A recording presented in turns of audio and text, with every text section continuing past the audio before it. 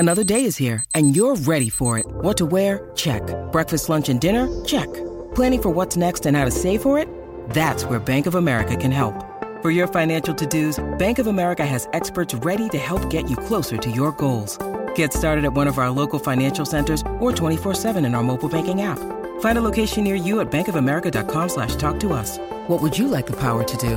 Mobile banking requires downloading the app and is only available for select devices. Message and data rates may apply. Bank of America N.A., member FDIC. When you need mealtime inspiration, it's worth shopping Kroger, where you'll find over 30,000 mouth-watering choices that excite your inner foodie. And no matter what tasty choice you make, you'll enjoy our everyday low prices, plus extra ways to save, like digital coupons worth over $600 each week. You can also save up to $1 off per gallon at the pump with fuel points. More savings and more inspiring flavors make shopping Kroger worth it every time. Kroger, fresh for everyone. Fuel restrictions apply. Theme song!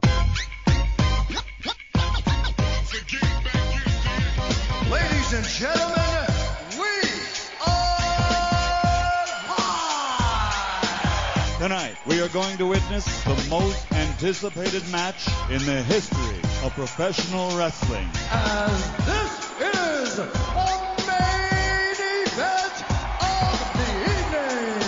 Please welcome your host for today. Jason is here. Dude, I swear to God, I'm not as big an asshole as it sounds like. Troy is here. Hey, I call them like I see them, all right? Taz is here. Sal is here. And I'm here. Well, look at it this way. It's the first thing we've done together as a team. I grab my dick, you grab your dick, you work my arm, I work your arm. Same time. It's like jerking off together, but not gay. We're not touching dicks. Each other's dicks anyway. I'm touching my own dick. You're working it, and I'm loving it. Well, enough is enough, and it's time for The Rundown. Hello, everybody. Welcome. The Rundown. Adam, what is going on? We are on the road to WrestleMania. And this Saturday, we stop in Perth, Australia. That's a long, you excited, buddy? That's a long road. That is we're going the long way. We're taking the scenic route. I just forgot it was Australia, so I sent a message, because I have a show on Saturday. I sent a message to Chris. I was like, you were running against Elimination Chamber? He's like, it's in Australia. It's at like 5 a.m. I'm like, oh, yeah, so it is. I'm stupid. I'm not going to lie. I completely forgot it was going to be on super early. And then when they announced what time it was going to be on, I went, oh, yeah, they did that when they were in Japan for NXT that time. Oh, my God, the Beast in the East? It was like 3:30 in the morning? Yeah. Yeah, and I remember being like, oh, no, we're not watching that live, no. When I get up, I'll turn it on, that's fine. No, my wife asked me, she's like, you going to get up early? I'm like, no. But the only problem I have is back then, it was on Peacock. No, I'm sorry, it was the WWE Network. Right. And I could start it from the beginning at any given point.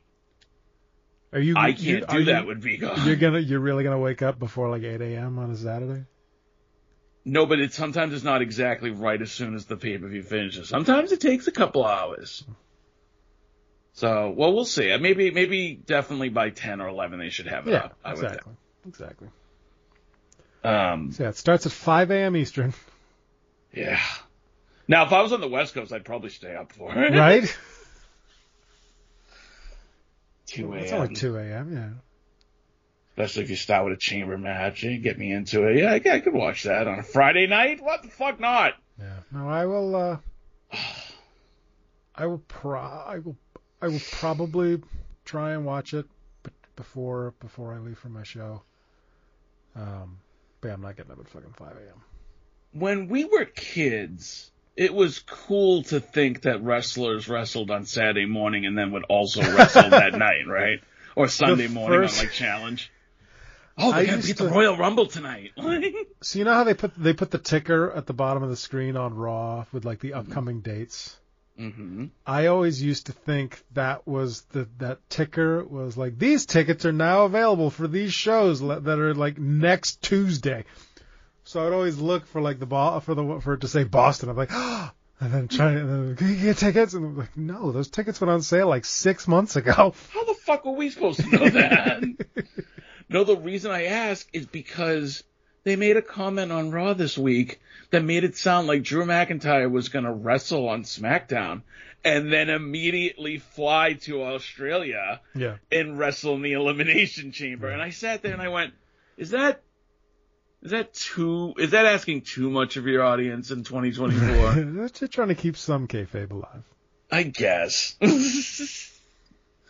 I feel bad for the little kids. Like, oh, he just flew in from SmackDown. No. Boy, are his arms tired. Yeah.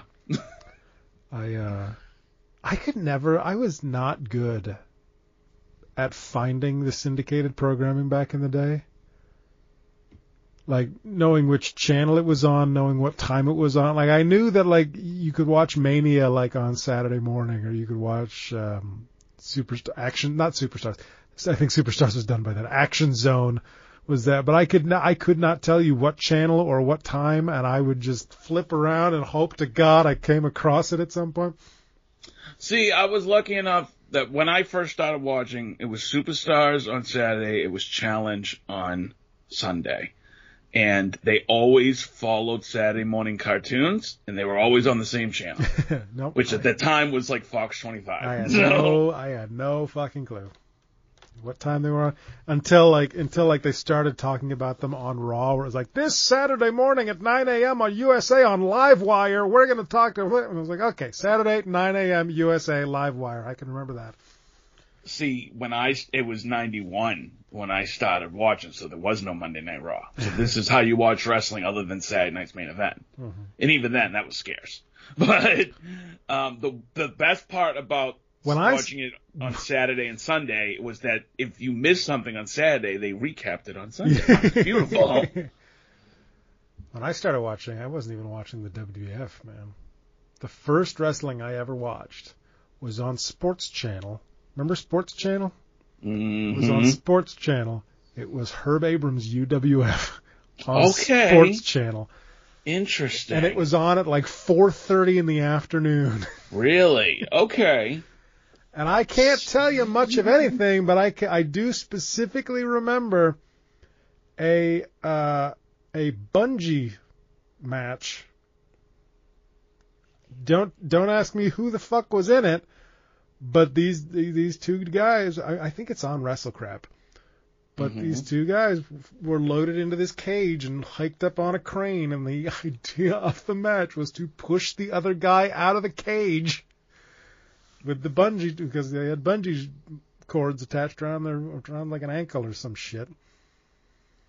So there was one promotion that it started a little bit after I started watching, maybe 93, but it was on ESPN, and it was called Global Wrestling Federation. And it was... Oh, there it is. It was 1991, but it looked like it was filmed in 1970. It was terrible. Mr. Perfect was there, though. And so was some other Minnesota people. I found it on WrestleCrap. What? Bungee cord match. Okay, that's just awful. Like, who? What? If you like dangling feet, this is the match for you. Because as I recall, they didn't have a camera in the cage. It was watching from below. You. I'm going to read that later, and I'm going to enjoy the hell out of that. Mm-hmm. WrestleCrap.com/inductions/bungee-cord-match. You're welcome. Oh, you know who else? Or just do what I did and Google UWF bungee match. You want to know who else was in Global Wrestling Federation? Yeah. Cactus Jack. Oh. And I remember being like, who the fuck's that lunatic? And then eventually I did catch Saturday night TBS wrestling with Sting and Dusty Rhodes. There is also full video of this match available on YouTube. Apparently it lasted 13 minutes. Okay, I hate to tell you this. That's too long. Nobody's too long for a bungee match. Nobody's going to YouTube to look up this bungee match. I know. Unless Jason does it to spite me. As well, you shouldn't, but still. Anyway, enough about crappy wrestling on other channels. Let's get back to the WWE, as they are so called now. Which is not crappy. No, it's been that would have been interesting. That would have been a perfect segue to some AEW chatter, but we don't watch that shit anymore. So I actually did watch the first hour, and I have a lot of complaints, but I'm not going to dump that on you. That's not for you. Hangman's injured, or maybe he's not, depending on which. I didn't get to that part yet. Depending on which dirt sheet dipshit you listen to. And then some lady got spiked on her goddamn head. Didn't get to that part yet. And despite it being very nasty to watch, that was your move of the match. Yeah, I'm not surprised. No, it's so far. Christian came out there and was like, "Hey, I know about your past. Do you know a person named Jackie Garcia? Is that your mom? And who's this? Is it Frank Garcia? Is that your dad? Is he dead? Is he dead? Oh, that's right. Your dad is dead. But maybe you wish that because he used to drink a lot, didn't he?" And I was like, "Oh." Can I fuck your mom like I'm fucking this kid's mom? Pretty much. That was kind of cool because you know what? It still gets me every time he does it. That was the only thing I liked so far that I've seen. But also before that, we had this segment trying to explain why Hangman Page is teaming up with Hook and Rob Van Dam to take on Swerve Scott, Samoa Joe, and Brian Cage. Swerve Strickland. And it still made no goddamn sense, even though Hangman was trying to explain to it. And I was like, this is absolute, like, just trash. Oh, wait a minute. Before that, you know Mike Bennett. You like Mike Bennett, right? Like, occasionally, because he's like a local guy, right? Okay. So, he had a match. I don't like where this is heading based on that introduction, but okay. So, he had a match against Orange Cassidy. Now, I understand Mike Bennett isn't, like, high up on the card, and I understand that Cassidy is one of their, like, precious, like, little children, and they made a big deal about talking about the title defenses Cassidy's had in the past week. He traveled to England. He wrestled for Rev Pro. Dude, Mike Bennett first of all, he got a free nut shot on Orange Cassidy because the ref's back was turned. And then he dropped Cassidy on his head with a pile driver. Cassidy kicked out. I was like, he hit you with a low blow and then hit you with a pile driver. That's a finish. If I've ever seen one, but okay, fine. Whatever. So then later on, he hits Orange Cassidy with a Gotch-style pile driver. Right in the top of his head. And Cassidy kicked out again. And I'm like, okay, you know what? So what happened? Bennett went for a third pile driver. Cassidy kind of flips him over and hits a beach break, pins him 1, 2, 3. And I'm like, I am so done with this shit. Even the stories in the matches don't make sense. It's like, let me powerbomb you from the top rope. Oh, you're going to kick out. Fuck that. Okay?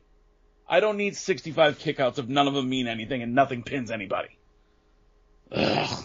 Now I'm all mad. I didn't want to get mad. Talk about AEW. And apparently, happy anniversary to the last time Dynamite got 1 million viewers.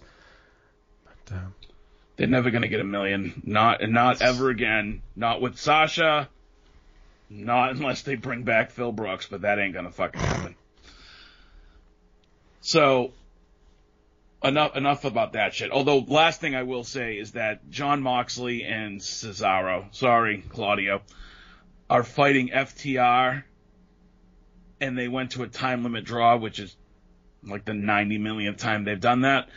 And now they're going to fight at Revolution. And I'm like, you gotta be fucking kidding me. That's your match for Moxley and Claudio is let's fight FTR because we have nothing to do. We don't know. We have nothing for these people. We don't know what the fuck to do with them. So let's just stick them in a meaningless tag match where they can just slap and chop each other for 30 minutes. God, I hate that fucking company. Every time I watch that show, I get pissed off. And that's not my intention when I want to watch that show. I try to find something good. Like I said, Christian Cage I thought was hilarious. All right, let's move on from that. Where do you want to start this week, buddy? In real wrestling. Quickly before that, I want to shout out, and again, thanks again to Troy for sending this in the host thread as well. Shout out to Troy, we love you, buddy. Matt Coon Music on Twitter, at Matt Coon Music, Koon, who registered the domain valvenus.com and had it forward to the National Center for Transgender Equity, because that is fucking amazing. Because if you haven't been following Val Venus on Twitter recently, and honestly, why the fuck would you? When he wasn't busy complaining about a conspiracy in his mind only, that he was being, as you put it a few weeks ago, Benoit from the WWE history books. He's being a fucking bigoted asshole. Most recently, sharing a picture of a fan getting an autograph from Cody Rhodes, and Cody's holding up a transgender pride flag with the Nightmare Family logo on it. And I'm not going to read what he wrote on said picture because it's fucking evil and disgusting. But needless to say, it's gross.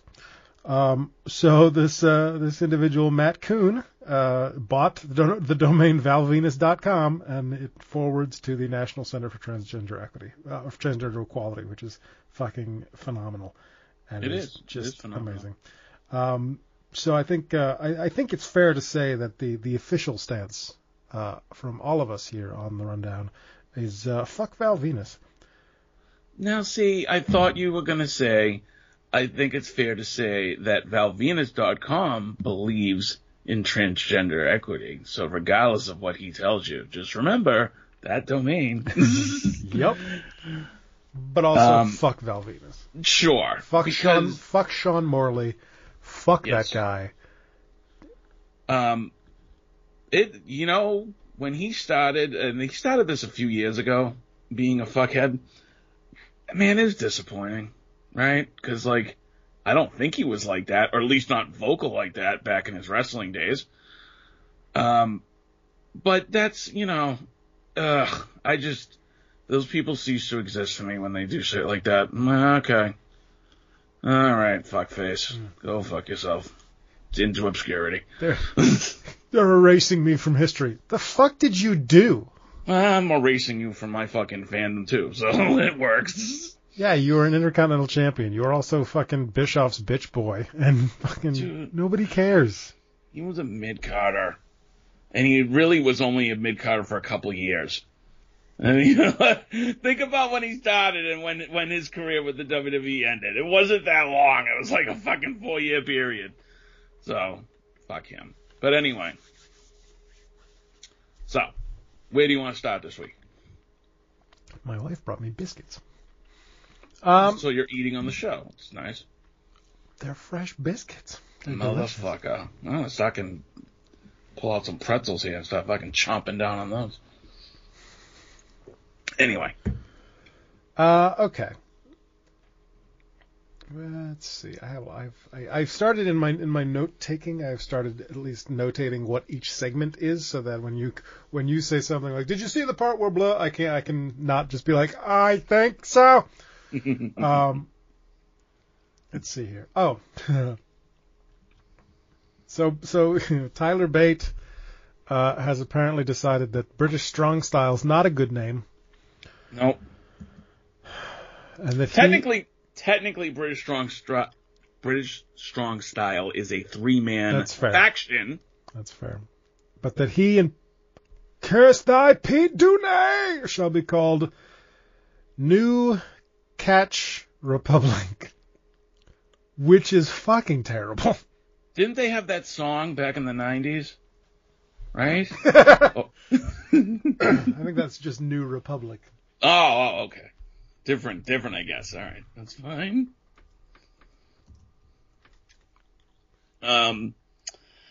It's gonna take a lot of getting used to. Of course, Pete Dunne in his typical response was just like, eh. He's just a meme of like, I don't give a fuck, whatever. Which I kind of hate that the WWE has given him Rob Van Dam's old gimmick of cool, whatever, man. Oh no, that's One Republic. Huh? No, the new Hull. Apparently, there's the New Republic was like some kind of English thing. There's also a band called One Republic, which I think might be you're thinking of. Gotcha. So, you're not a fan of this name, is what you're saying? It's stupid. Oh, it's terrible. It is just as bad, if not worse, than No Quarter Catch Crew. Like, fucking no. That's terrible. Hey, maybe they can team up and they can be Catch Republic Catch. Catch Republic Catch Crew. I don't know. Our dads didn't Maybe play it won't catch with stick. us. Wasn't Bobby Lashley's group supposed to be called Pride? Or The Pride or something like that? I never heard that. Somebody said that. Really? I never heard well, that. okay, yeah, no, somebody did say it. Maybe it wasn't like official. Or maybe they said it on SmackDown once. I don't know. They don't get graphics or merch or anything like that yet, though, so. What else from SmackDown? What did you think of Zelina Vega versus Tiffany Stratton? I love Zelina Vega. I think she is a treasure all unto herself. I, honest to God, did not notice that Tiffany's entrance was a little bit watered down and with different music. I don't know why I didn't notice it. Probably because everything they do music-wise is forgettable. But she still was Tiffany Stratton. I thought she still had a good showing. I'm not surprised that it ended the way it did with Elektra Lopez coming out and costing her the match. Tiffany should win. See, that surprised me. Really? I assumed that this was just going to be like a showcase. You know, put her over in defeat kind of situation. She's not a babyface. But I did not expect that her first match, that her second match on the main roster would be the Elimination Chamber. Wow, there you go. So now that's a place she'll have a good showing. But a win over Zelina Vega, does it really mean that much? I mean, let's be honest. Where does Zelina Vega sit currently in the rankings of that women's division? There's probably a good 12 girls ahead of her at this point. That being said, how do you feel about playing this will they, won't they with Dakota and Bayley for the next 8 weeks? It's something. Now the Japanese contingent is still calling themselves Damage Control. Mm-hmm. I feel like without Bayley, without Dakota, that they should rebrand. Not yet. You need the name going into Mania. After Mania, if you retain the title, then yeah, rebrand. That's fine. But right now, Kairi Sane joined Damage Control, and then they brought Asuka into Damage Control, and they basically kicked Bayley out, and Dakota has chosen to go that way too. So fuck her. Damage Control is Io, Asuka, and Kairi. That's fair. And you dig the knife a little bit deeper into Bayley when she hears that music. So we had our two men's qualifying matches. We talked about them last week. Mm-hmm. Last week you said you said that you thought Dom and Miz would move on. It would have been nice because Logan and Kevin would screw around with each other. You're 0 for 2, so you're 0 for 2. No. I said, look. Originally, I had picked Kevin Owens and Logan Paul to win their qualifying matches. But if they wanted to spin those two off into their own thing, that would have been fine. Kevin Owens had a pretty good match with Dominic, but Dominic, I don't know. It feels kind of ice cold these days. I think he's still getting booed, sure, but like a lot of his heat is kind of washed away. Now he picks a fight with his father going into Mania again, and we're right back where we need to be. And it doesn't help that Rhea's kind of distanced herself too from him, like on screen. I will say Logan Paul doing the fire crotch leg drop is a bit strange for me. Sure. It's just weird. I know a lot of people will give Miz all the credit in the world, and that's fine. I just didn't care for the Miz versus Logan Paul match. It was just, there was nothing to me that was very memorable about it. Yeah, it was what it was. It was a means to an end. Yeah, it's all right. Now the OC confronted AJ Styles backstage. I was just gonna ask you what you thought of AJ Styles going emo. He used to be that. When he first developed this, like, I'm gonna wear all black and have my hair go over my face character, was in TNA about a decade and a half ago. And then he left TNA, and it was supposed to be like a work, but then he showed up in New Japan and started leading the Bullet Club, and everyone's like, oh, is he not coming back to TNA? But, yeah, emo AJ is nothing new. It's just new to the WWE, I suppose. Yeah, and then he slapped Carl Anderson in the face and sent them all the way down to NXT. Yeah, I was going to say, when he slapped him, I thought we were going to What the fuck is that about? Okay, when he slapped him, I thought we were going to get some type of program, even a short one for him and Carl Anderson over the next couple weeks. But now they showed up in NXT, and I'm like, oh, this is like shoving the fucking Spirit Squad in the OVW crate. Got it.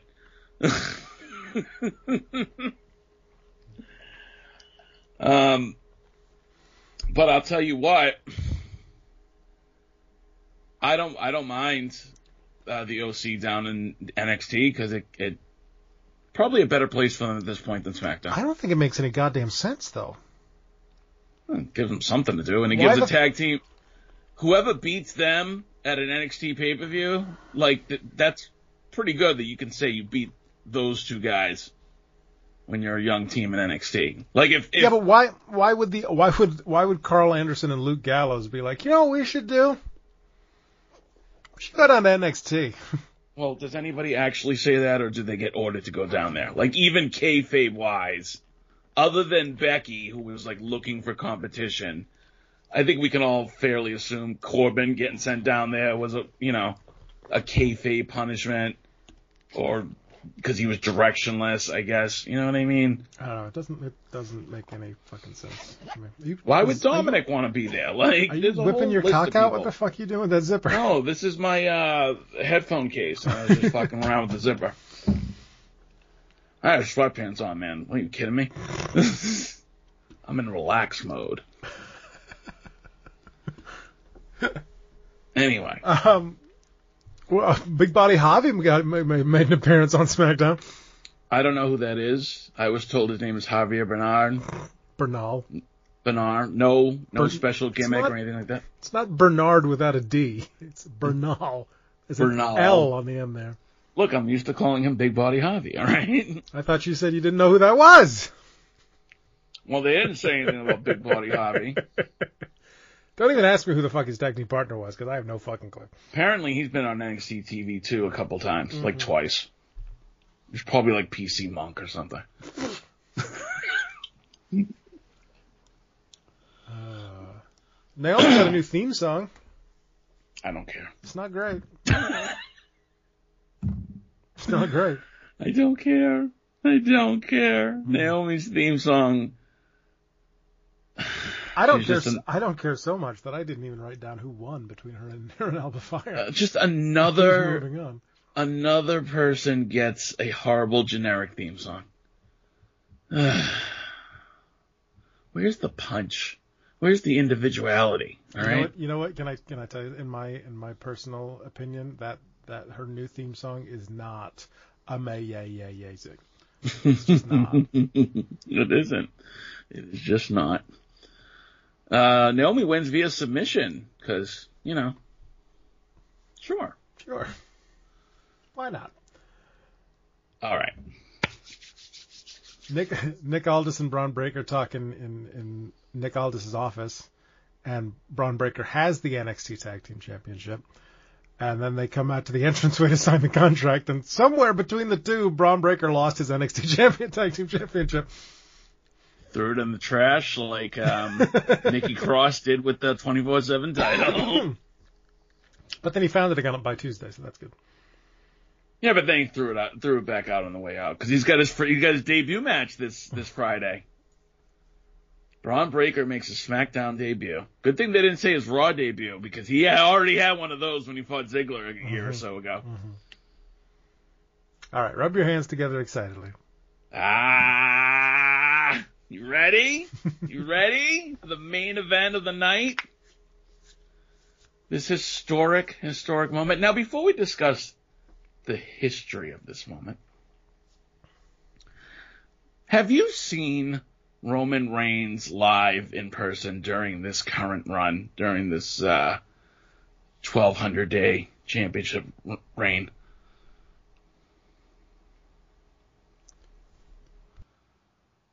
I don't remember the last time I went to a WWE show, so I'm going to say probably not. Okay. I have not. When I went to SmackDown in September, he wasn't there. I know, right? But it is going to be a spectacle to behold, to see the Tribal Chief and his entrance at WrestleMania. I do look forward to that. Mm-hmm. And I'm hoping for all the pomp and circumstance, just because I'm there. Tonight was no different. Roman comes out there and sets the table, as it were. Says that tonight they officially bring in The Rock to the Bloodline. Well, specifically he said he's officially a member of the Bloodline, or something like that. What did you think of now, Roman also made sure to tell Salt Lake City that they were dumb, they were idiots, and they better, respect when his cousin comes out here, because a lot of times they just act dumb and start doing stupid chants and nobody wants to hear them. Okay, it's not about them. Then he says everything we say is said with a purpose. Everything we say has meaning. Is Roman Reigns foreshadowing his own demise? I think so. If he is, I'm there for it. What'd you think of Roman's introduction, so to speak? Honestly, I didn't have any notes on that part. All the notes that I took on this segment are about The Rock. All right. Well, let's get to it. Out comes The Rock. Still, the crowd goes nuts. Now, were you expecting this version of The Rock? I didn't watch SmackDown Live. Okay. So I did see some things about it before I was able to watch it. I did appreciate the return of the $500 shirt, now without sleeves, because those sleeves would be too tight. The sleeves would be too tight.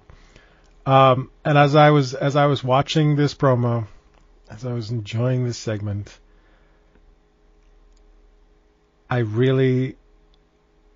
it struck such a chord in me as someone who watched throughout the late 90s and seeing The Rock go from the blue chipper through the nation to becoming The Rock and becoming this character, to see this specific Rock return was just this was wonderful. This was wonderful. I agree. I know that these days a lot of people have more toxic opinions when it comes to The Rock. And there's some things that maybe I understand where they're coming from. But as far as the character goes, this was exactly what I wanted. This was not only The Rock explaining why he joined the Nation in that amazing fucking promo. Go back in the archives and find that. This is also Rock joining the corporation, all rolled into one, and just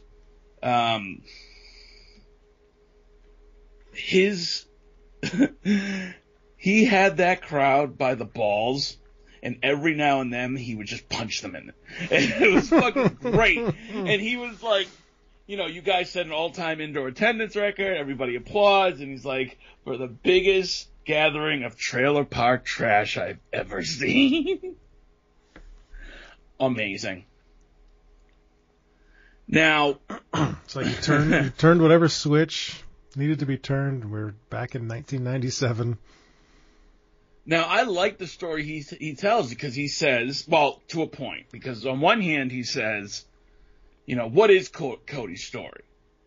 What? He lost last year. He's a loser. But when he started going down the road of, if the 49ers just lost, and, you know, they didn't ask for a rematch. They didn't say, hey, we got to finish our story. Okay, but the 49ers didn't win the Royal Rumble. Just saying.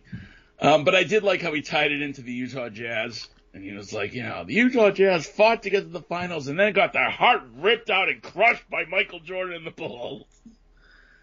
That was good. Also, him making comments about their 50 wives and 600 grandchildren. Oh, inbred grandchildren. Fantastic.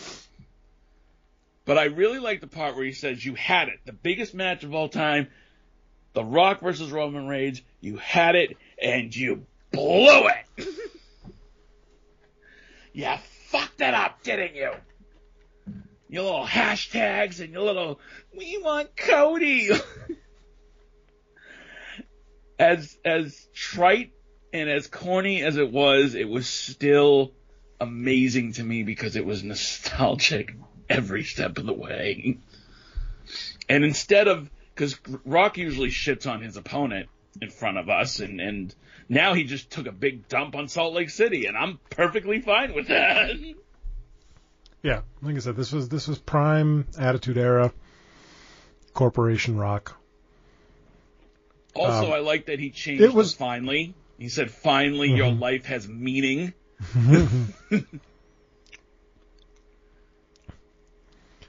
I like, and it was also a nice change of pace to see Roman take a back seat. Roman brought out The Rock and then didn't do a goddamn thing. So we see where that we see where the hierarchy is there. Now, also The Rock telling somebody who's going to come to the crowd and slap the herpes off their face. That was nice.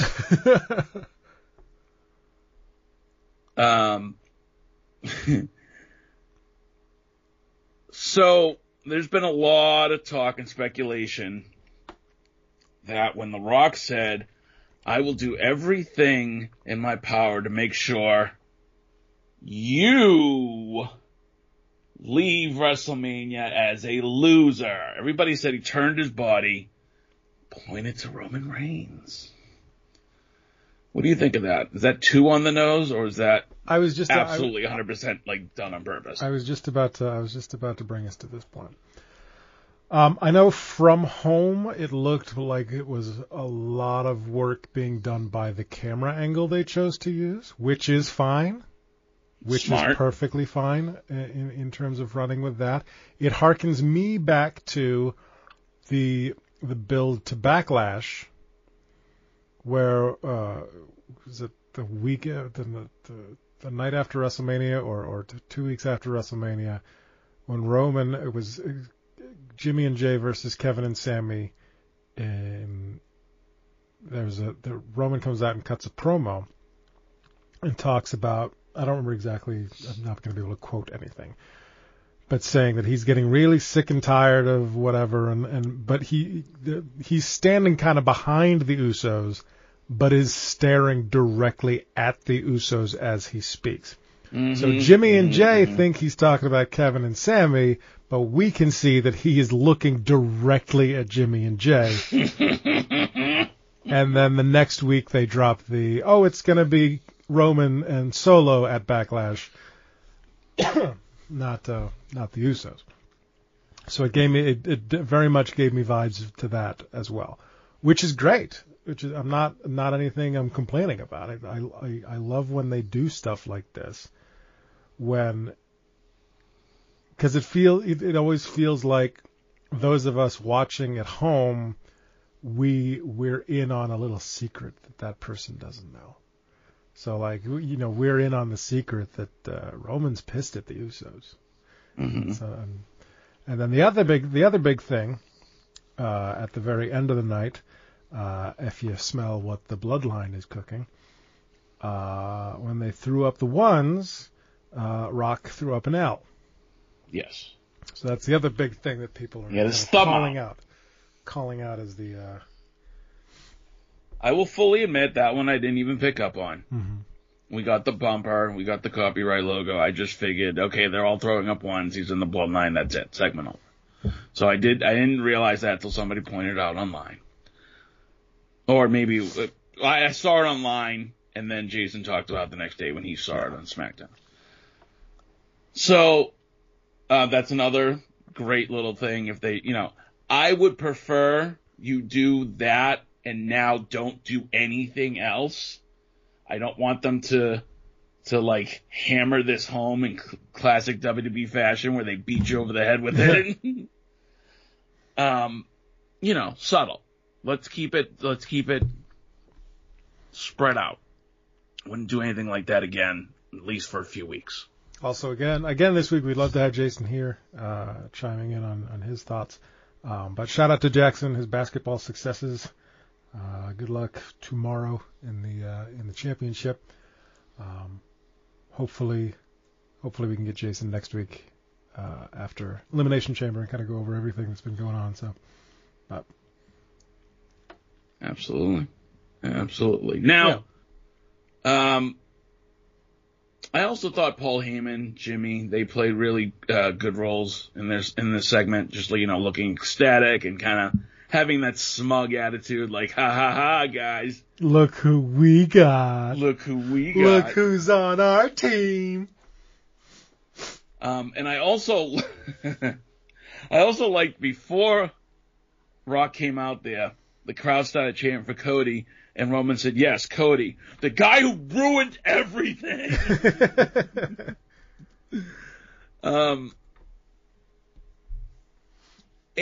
There was that one other thing where Rock said, Cody, your story is just ending. Our story is beginning. A lot of people have taken that to mean, Cody's going to finish his story. That's how, story ends. And then we're going to be going with the story of Rock versus Roman. Now, everybody is also talking about the fact that they set up Rock versus Cena at WrestleMania 27 when Rock cost John Cena the match against The Miz. And then we waited a whole year before, for once in a lifetime, they were going to meet at WrestleMania. And I know a lot of people are comparing that, saying that if, to some people, when Rock turns on Roman, we will not get the payoff until next year's WrestleMania. I'm not sure if I buy that. I feel like I wouldn't be surprised if they did it at SummerSlam. My only problem with that is that SummerSlam's in Cleveland. So, Wow, fucking Cleveland hate out of nowhere. I have nothing against Cleveland, but is that a big enough city that you have Rock versus Roman? SummerSlam. That's what I said.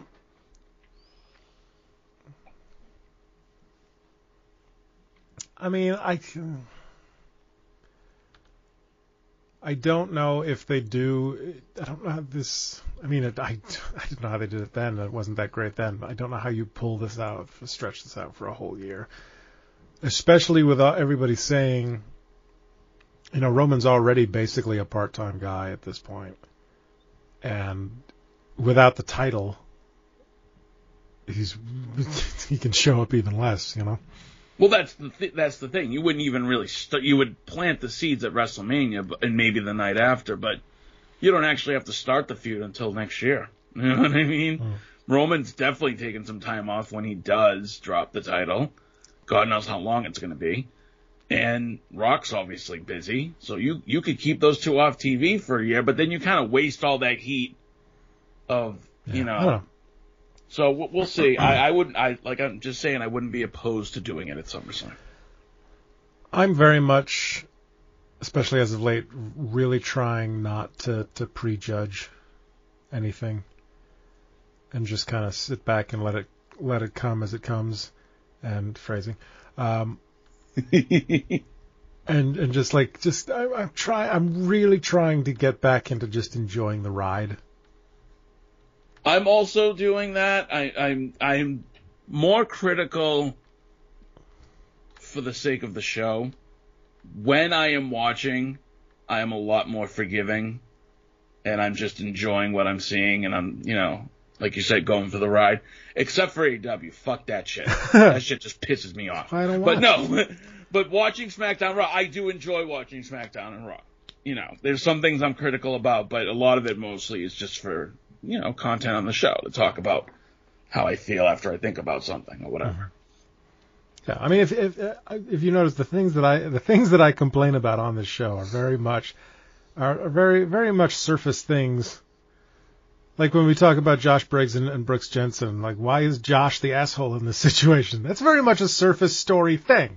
I really want, it does me no good in my eyes to be like, well, why would they, what do you mean it's not going to be Cody? And then, like, because you get yourself in a fucking tizzy, and then a week later it's like, oh, it's Cody, okay.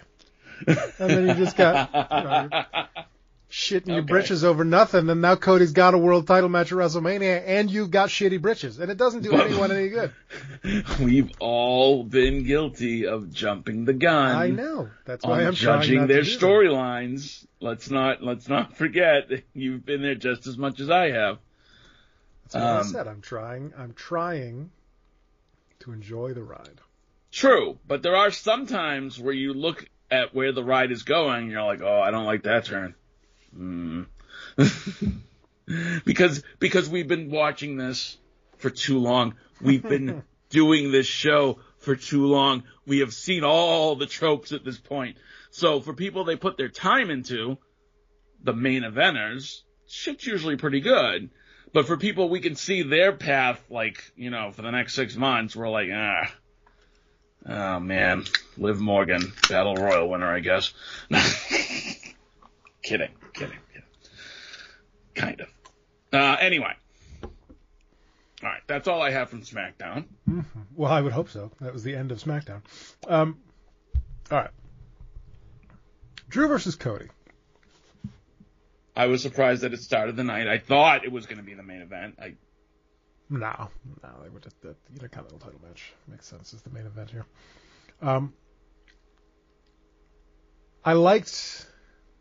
I really enjoyed Michael Cole calling Drew McIntyre out for the hypocrisy surrounding the finish when, because he won the match thanks to the Bloodline. More on that later. But I realize because it makes sense to me that Michael Cole would be like, well, what the fuck, dude? You fucking hate them, but now you're going to be like, oh yeah, I won a match. You're going to be all excited even though they helped you win. What the fuck? Fuck? To his credit. I can't wait till Raw is on Netflix and Michael Cole can just say, what the fuck? To his credit, Michael Cole has organically become that JR voice where he is our personal voice. And I love it because he was never good when he tried to force it, but when he just naturally reacts to being like, are you fucking kidding me, Drew McIntyre? You motherfucker, you complained for 2 years about the Bloodline and they're just gonna take that and use that to win? You piece of shit. I love it. I fucking love it. Indeed. And it's good. It gets McIntyre's heel character over even more. For sure.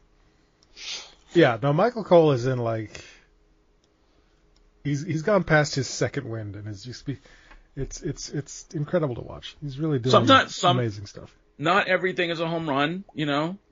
the antlers thing is getting a little played out, okay? but mostly when he puts passion into something, it is for a good reason. We got the announcement that Seth is in fact not wrestling in Perth.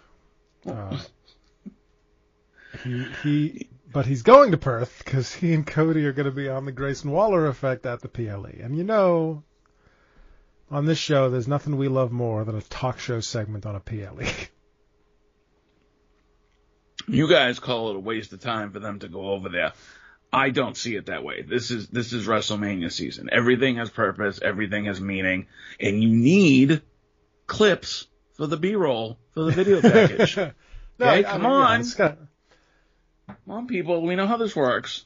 We need big, emotional, fucking giant clips of things you can put into the award-winning, let's be honest, award-winning WrestleMania video packages. Like, go what? Never mind. I'm not gonna, we'll talk about it later. But,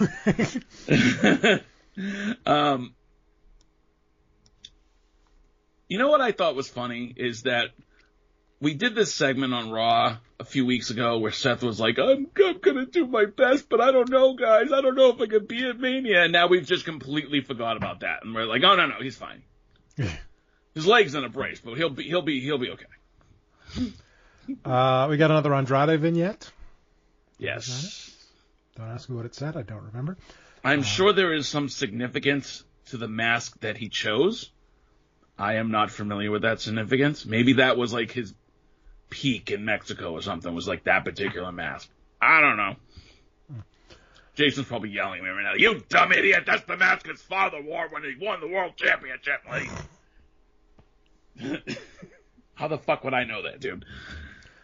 And then, as you mentioned, our last chance battle royal for the women, who the last spot in the women's elimination chamber, won by a returning Raquel Rodriguez. Yay. As soon as she came out, because she was one of the very few that got an entrance, I think it was like Shayna and Zoe, and then she came out. Yeah, it was Shayna, Zoe, commercial break, Raquel. And then Raquel. And Liv, I think Liv and Raquel were after. Oh, so Raquel's winning. Yeah. Oh, there it is. Okay. Yeah, Liv wasn't in this because Liv had already qualified. Oh, that's right. I love that they call this a last chance battle royal, and then the winner is someone who didn't lose a qualifying match. Right. To me, the last chance always includes the people who lost their qualifying matches. That's how we've been using that phrase for the past 5 years. It has been specifically for people who lost the qualifying matches. Mm-hmm. Also, they had a nice little fun thing for the crowd with Chelsea coming from under the ring and the bell not ringing when Raquel thought she had eliminated everyone. But no, I knew Chelsea was going to go sailing over the top. I knew she wasn't going to toss out Raquel. Mm-hmm. Oh, speaking from coming under the ring, that's how R-Truth appeared on Raw to fuck with Dom and cost him the match. Oh, you mean on SmackDown? On SmackDown, yeah, sorry. And well, because R-Truth was on commentary, and he was... No, he wasn't on commentary. He was just loud enough. I'm sorry. He was just loud enough that we could hear him on commentary. And someone somewhere floated the idea of the Awesome Truth reuniting and taking the undisputed tag titles from Finn and Damian. Don't do that. That's not going to happen. Why would that happen? Don't do that. Just... Are you kidding me? They've already... No, dude. Don't do that. That's not going to happen. You don't have to worry about that. You have a much, much better chance. In fact, you have a better chance of Tyler Bate and Pete Dunne winning this weekend than you do of the Austin. No, they're not going to fucking do that. Stop it. Stop it. How dare you, sir? It's WrestleMania season. What do you think this is? You think this is some fucking backlot, fully loaded pay-per-view? Like, this is fucking WrestleMania season. Big matches. Not fucking Saturday night main event bullshit like the Awesome Truth. kidding me? 10 goddamn years ago, and they're gonna fucking have the tag team title match at Mania. No, fuck that. God, I hope you didn't just put that out into the universe. I didn't put it out in the universe. I was just repeating it because I heard it somewhere. Well, our universe. I did not expect you to get that fucking heated about that. Well, because there are so many tag teams. And I enjoyed it. There are so many good tag teams that I could see being the challengers at WrestleMania. DIY being at the top of that list. Sure. Then we had backstage interview via satellite with Rhea and Nia. I hate these. It was dumb. Now you're going to talk. Now I'm going to talk. Now I'm going to talk slow so you know I'm serious. The only good one of these was Matt Riddle and Seth Rollins. Yeah, and that was how long ago?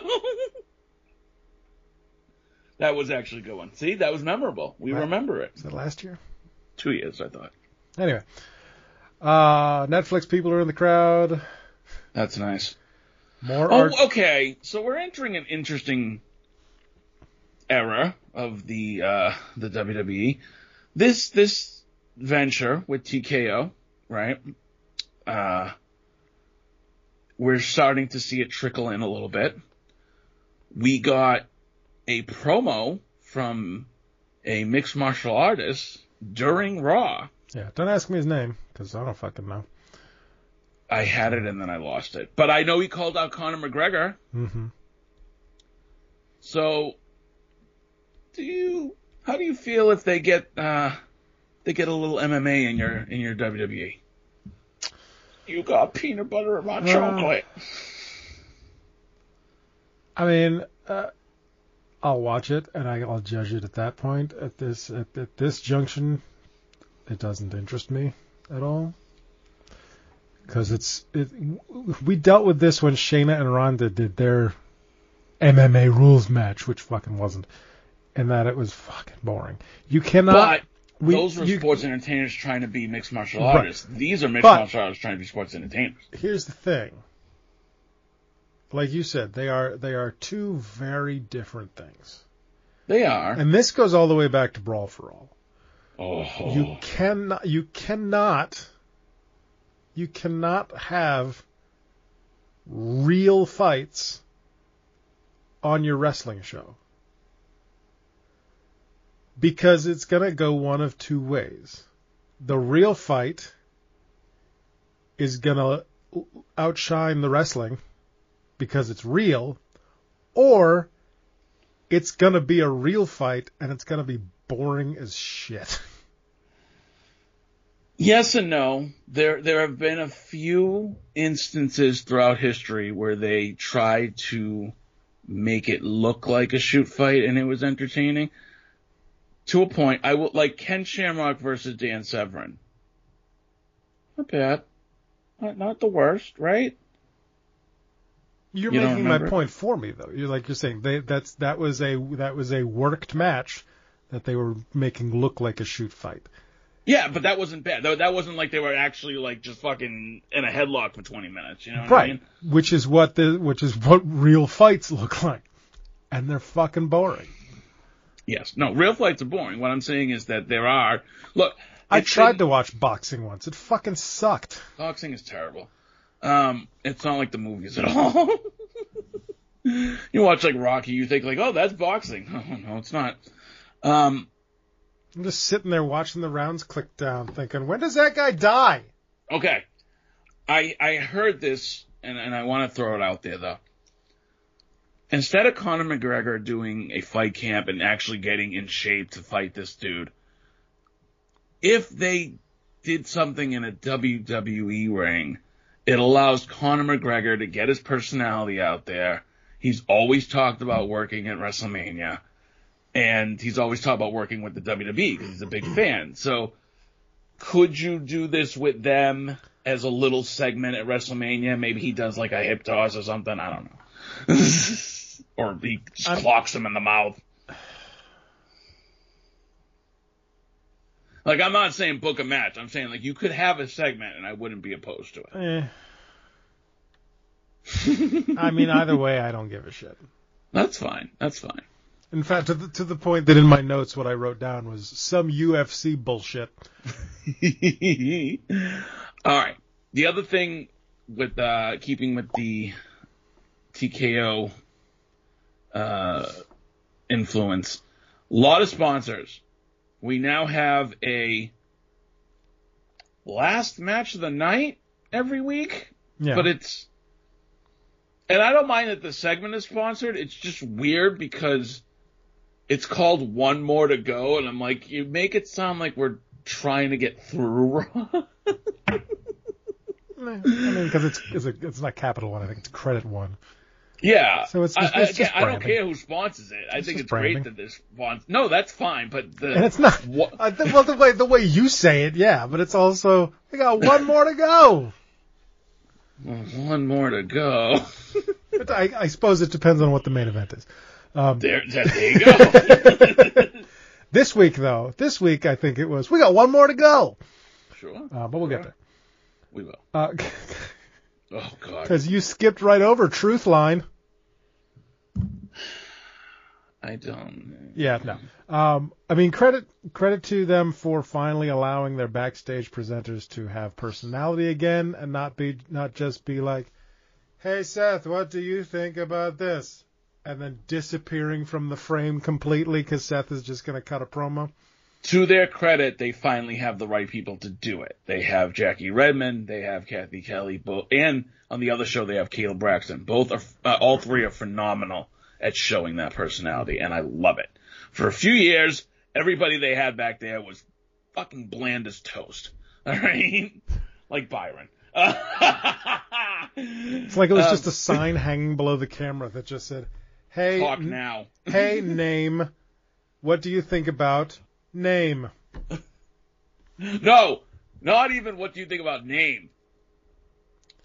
Hey, name. Hey, name. We just saw name. Your thoughts? Yeah. So, yeah, thank God for a little personality. But anyway, okay.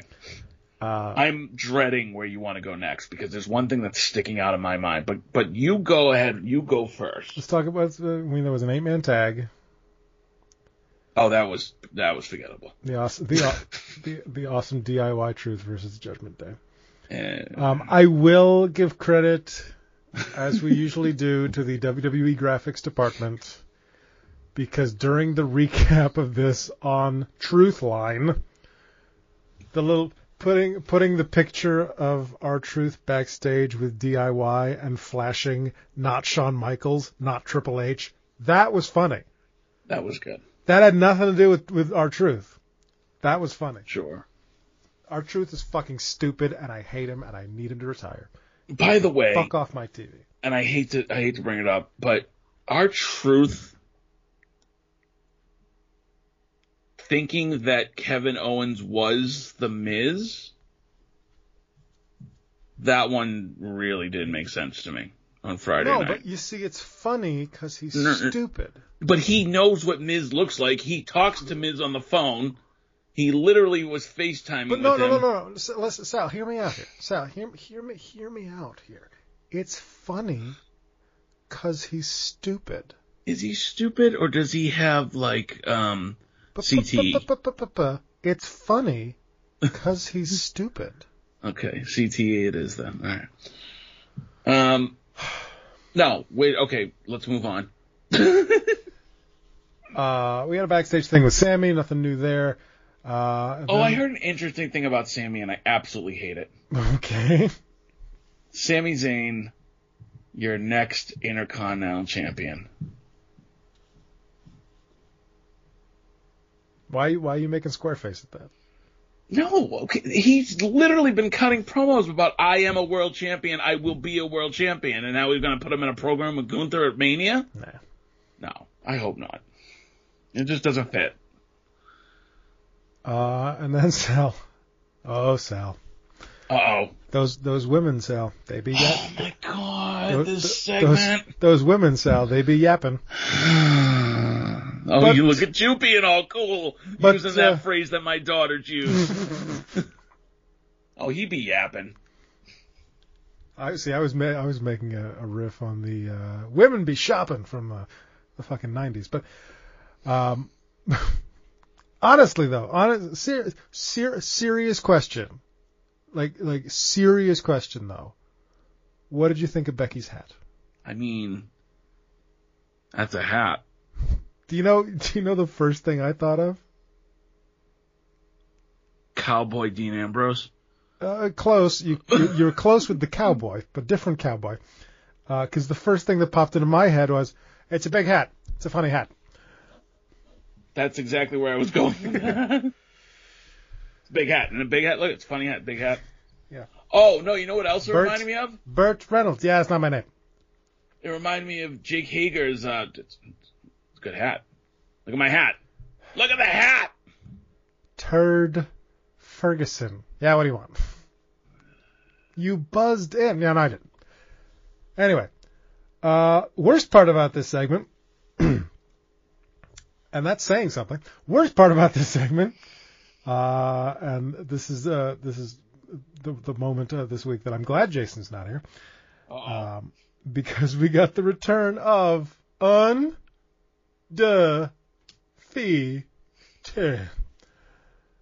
At which point she didn't hang on it. At which point I wrote into my notes in all capital letters, "Don't bring that back." Oh, she just did it as a throwaway and a little wink wink to whoever remembers that. Throw this whole segment away. No, she wasn't. You're acting like she really like hung on it like she used to. She kind of just did it. I didn't. If she makes it a thing, we're gonna have a problem. I promise you that. But I don't think it's a thing. Stop trying to make it a thing. No, this was terrible. This was okay. Why do they do this? Every time there's a multi-woman match, they every time one of them starts talking, and then all of a sudden everybody's out there. Well, no, we got to go one by one. I mean, first every time. They do it in NXT when they're like, I don't know who she's going to face for the title next. Every time. I mean, you mostly have it right, except for, they hit the music first. They'll finish a sentence and then someone's music will hit. And then that person will come out and they'll be interrupted by someone else's music. Yeah, and we keep going. It's never good. I would like to point out that you said that they do it every time with the women. And they do. But they also do it with the men, and it's just as bad. They do it with the men. They don't do it every time. No, but when they do it with the men, it is just as bad. Especially when Money in the Bank comes around. Oh, I dread those. I dread those go-home shows because I know we're going to get 8 fucking music cues and 8 people walking down that ramp. No, even better than that is, for Money in the Bank, is when we open Raw with 6 ladders in the ring and 6 men sitting on top of 6 ladders in the ring for no fucking reason whatsoever. To be fair, I think they only did that once. But anyway, no. Okay, so here's the thing. First of all, Becky comes out there and talks a whole bunch of nothing. I'm sorry, but it's true. I love Becky. Again, I feel like I'm sitting here every week saying that there's something missing for me for Becky, but it is so very strange to have Becky, whose chief story right now is, I need to win this match to face Rhea at WrestleMania and win this title. I need this title. And to start the promo with, hey, you guys like my hat? I'm doing a new thing. I'm a hat thing now. I got a hat thing now. You like my hat? Like, you've lost the plot. And that's my issue with Becky, is that what she is saying sounds very believable to her, character-wise, but it's tough for me to buy it. And maybe that's setting up Rhea retaining at Mania. It's a possibility. But right now, Liv Morgan is telling a better story. Hell, fucking Bianca Belair is telling a better story. Those are 2 people I feel like I could get behind to win the Chamber. They're not going to. But Becky is going to win, and I feel like we've set up this whole Becky versus Rhea thing for months, like going all the way back to them running into each other backstage on Raw multiple times. And it's like a foregone conclusion. Like, I get it, it's the Chamber, it's gonna be violent, but like, Becky's gonna win. And I don't care. You haven't done enough for me to care. I feel like I should care more. I feel like I should be like, go get him, Becky, but I'm not. I'm just like, Yeah. It's very it's tonally just mismatched, and it doesn't make a lot of sense. You know what's funny is last year I thought Charlotte and Rhea did a great job building their feud going into Mania. And it was the opposite. It was like, oh, am I going to be interested in this? They already did it before. And it was like, no, they did a great job with this. Because when Rhea says that she needs to win the title, you felt it. Everything that Rhea did last year, going from Rumble to Mania, you felt it. And especially because when in that instance, when Charlotte won the Rumble, she challenged Rhea for the NXT Championship at COVID Mania. Yeah. And took the title off of Rhea. That's right. What is... There's not that history here to make this story that compelling. No, and I feel like they are dancing around the fact that Becky's story is that she has been losing and she needs to prove it to herself. And you say... Sorry. I was just going to say, go all the way. Have Becky say, I don't know if I'm the man anymore. Mm-hmm. Like, pull it out. Like, make it seem like she's getting older and this is passing her by. And maybe everybody in the division is just too athletic for her now. And you say, this is all very predictable. To the point, and they made this point on Raw, that they're completely overlooking Nia. Yeah, McAfee had to be like, oh, that's it, Nia doesn't win. Because you're going into the Chamber assuming that Becky's going to win, Rhea's going to win, and then Becky's going to win at Mania. And so you're not even giving Nia Jax a passing fucking glance. Because you've written this in such a way that it wouldn't make sense. And that's the problem. You have multiple people in the Chamber talking about a personal vendetta against Rhea Ripley. And rightfully so. She's fucked over a lot of people on her way to the top. But again, you having Nia come out at the end of that segment and destroying everybody, it really doesn't do anything. Raquel, Liv, Becky, all of them have reasons to go at Rhea Ripley. Mm-hmm. None of them, other than Becky, really have a reason to go at Nia Jax. Right. So you have a title match on Saturday. It doesn't really matter. No, it doesn't. Especially when you are literally booking this as Heroes Homecoming against the Big Show.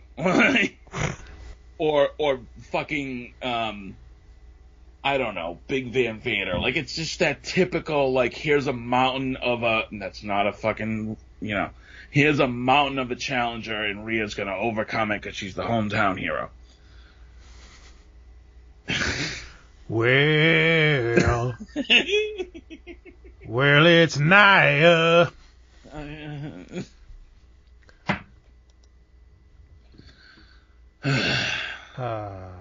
What else? Shinsuke cut a promo on Sammy. I'm starting not to care. I don't remember what it said. Chad Gable versus Ivar. Now, Chad Gable should be the one that gets the title shot against Gunther at Mania. Mm-hmm. And this might have set that up. That was a hell of a match. Yeah. It was a great win for Chad. Made Chad look like $1 million. I was going to say, because he also gave us moments of him deadlifting Ivar in a German suplex. we've talked about on this show how since Eric got injured, that you can see that they've really been kind of building and pushing Ivar, and now they put Chad over Ivar in this match here, so that makes Chad even. That's right.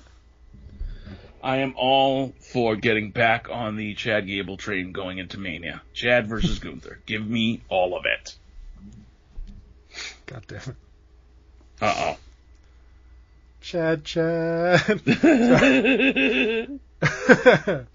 Shoosh. I don't really do the shoosh anymore. That's all right. I don't care. That was perfect. Backstage with Drew, and then we talked to the New Day, and then your main event. One match to go. I do like that Drew's like, he's running with the whole I'm the savior of WrestleMania thing. And this is something I had to explain to my wife while I was watching Raw this week, for the Gunther Continental Championship. Gunther versus Jey Uso. You know what I wasn't expecting? What? I wasn't expecting Gunther to fucking give a cold, dead stare to McAfee as he was bouncing during Jay's entrance. And McAfee just to be like...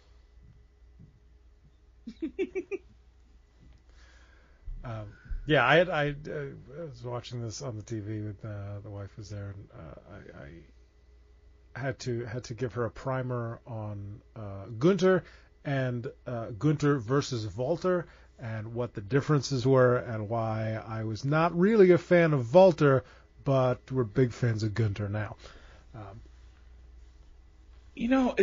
I was admittedly a fan of Walter from when he first showed up in NXT UK. In fact, I really liked his debut. And I thought he had really great matches with Pete Dunne and Tyler Bate, or excuse me, New Catch Republic. But I really like this much better than whatever Walter was. This person is entertaining. He delivers fantastic matches, but he knows how to make it look like the other guy might have a chance now. Yeah, really like light years ahead of where Walter was. 100%. No, I'm sure we've had this discussion on the show before, but to me, and I said this on Spot of NXT when it happened, and I got shit online for it. The Walter versus Ilya match, to me, was not the fucking groundbreaking, barn-burning match of the century that everybody online said it was. Because in that time period, when Walter was Walter, to me, he was very dull. Very one-dimensional. Walter was very dull. Walter was just, I'm going to slap the shit out of your chest, and I'm going to leave you looking like hamburger. And that was it. This is different. Walter, is so different. Walter came over, became Gunther, and if what I'm hearing is true, poor Gunther. Yeah. Lost a bunch of weight. Yep, that helps, because his speed is definitely increased. And became a much more well-rounded professional wrestler. I also think he wasn't there immediately. I think it did take a few months into his reign before he started getting comfortable and really started getting good. And I mean, yes, as Walter, he was doing the big splash off the top rope. It's not to say that Walter was only ever doing chops. Sure. But Gunther has just elevated himself and has built a much wider repertoire of moves that he does, and is just a far more interesting character and interesting performer and entertaining performer to me than Walter ever was. So I 100% agree with you. I found Walter very, very boring. For me, I wouldn't go that far. But I do agree with you. But also, I would like to point out, and this goes for any young wrestler out there, okay? You can learn the moves. You can learn how to make the moves look good. You know what I remember? You know what I take away? You know what sticks in my mind and does more for character development? Is deep into the match, Walter's screaming at Jay, I told you this was going to happen. You're nothing. I'm going to beat you so bad you're going to look like your brother again. Like, that to me is worth 1,000 moonsaults. Okay? That is how you get a babyface over. Because what did Jay do as soon as Walter started berating him 20 minutes into the match? He fired up, and the crowd came right with him. Mm-hmm. Mm-hmm. That's the other thing. Gunther sells more than Walter ever did. So, yeah, match was fucking fantastic. As to the surprise of no one. Well, we should mention that there was a backstage segment after the Drew Cody match where Cody was in the medical room. Adam Pearce came up to him and was like, Cody, you okay? And he's like, I'm good. And he's like, I threw Jimmy out of the building. That was Adam Pearce said that. Right. We didn't go into specifics. Cody lost the match because Solo hopped on the apron and spiked him, and yeah. So.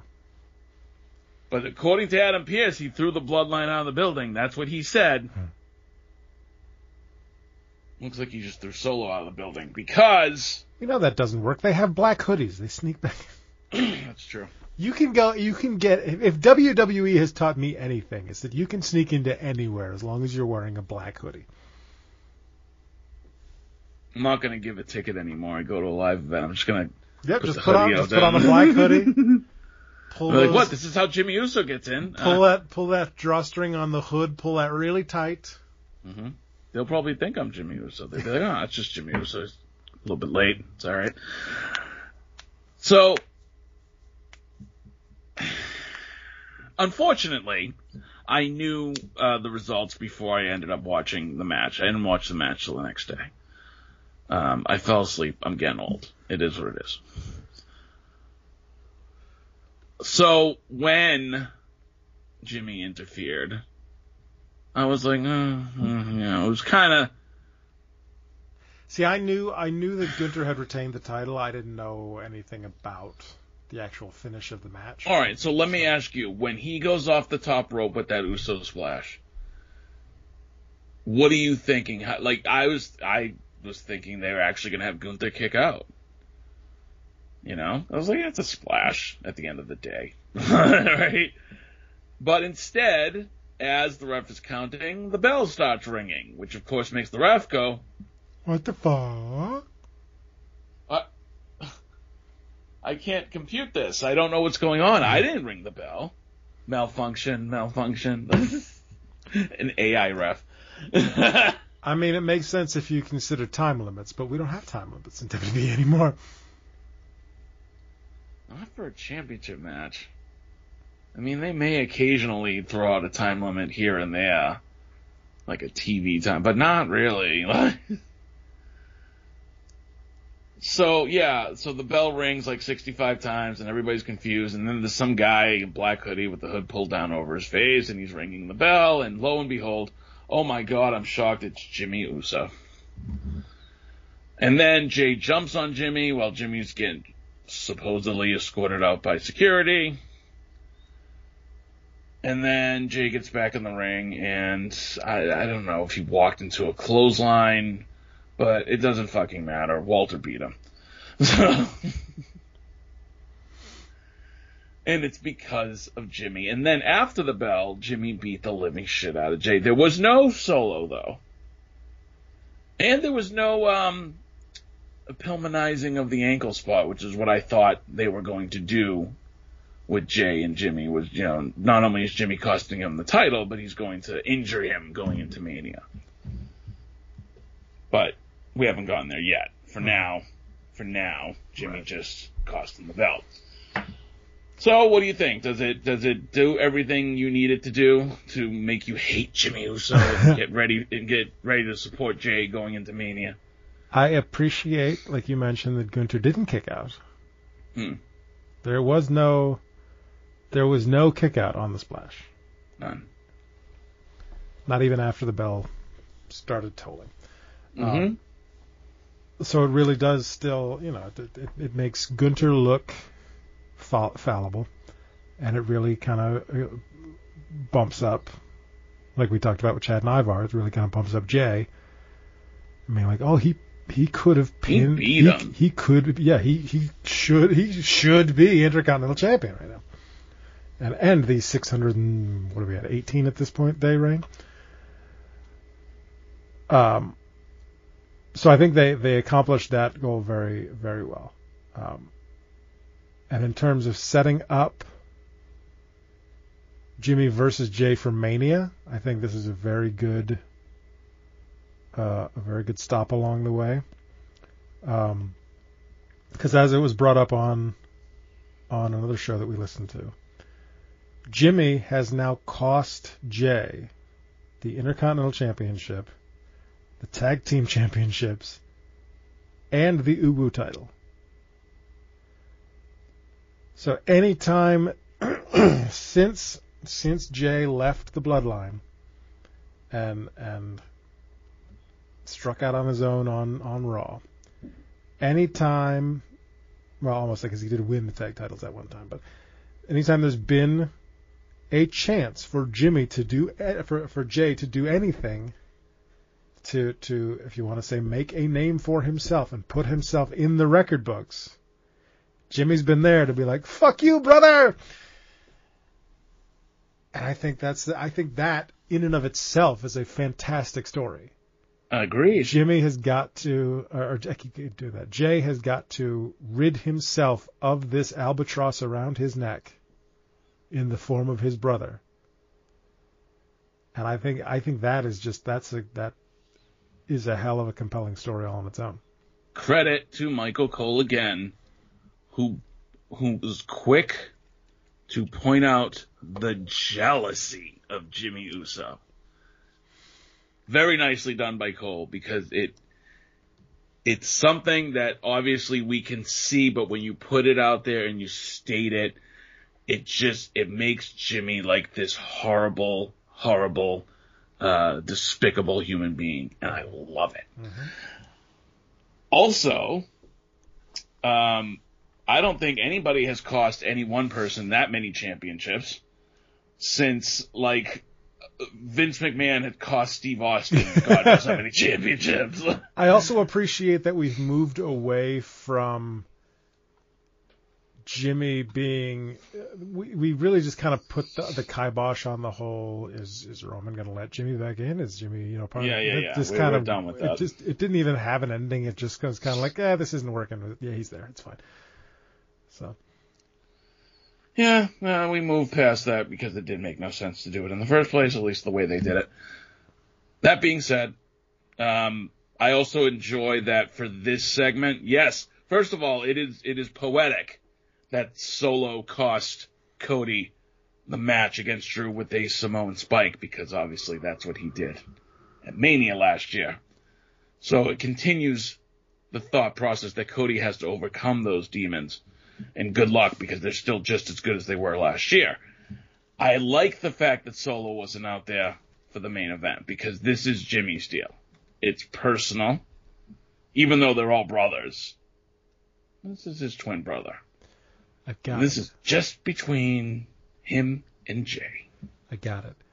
Cody goes to the main event of Mania. Yeah. And he's wearing a neck brace, right?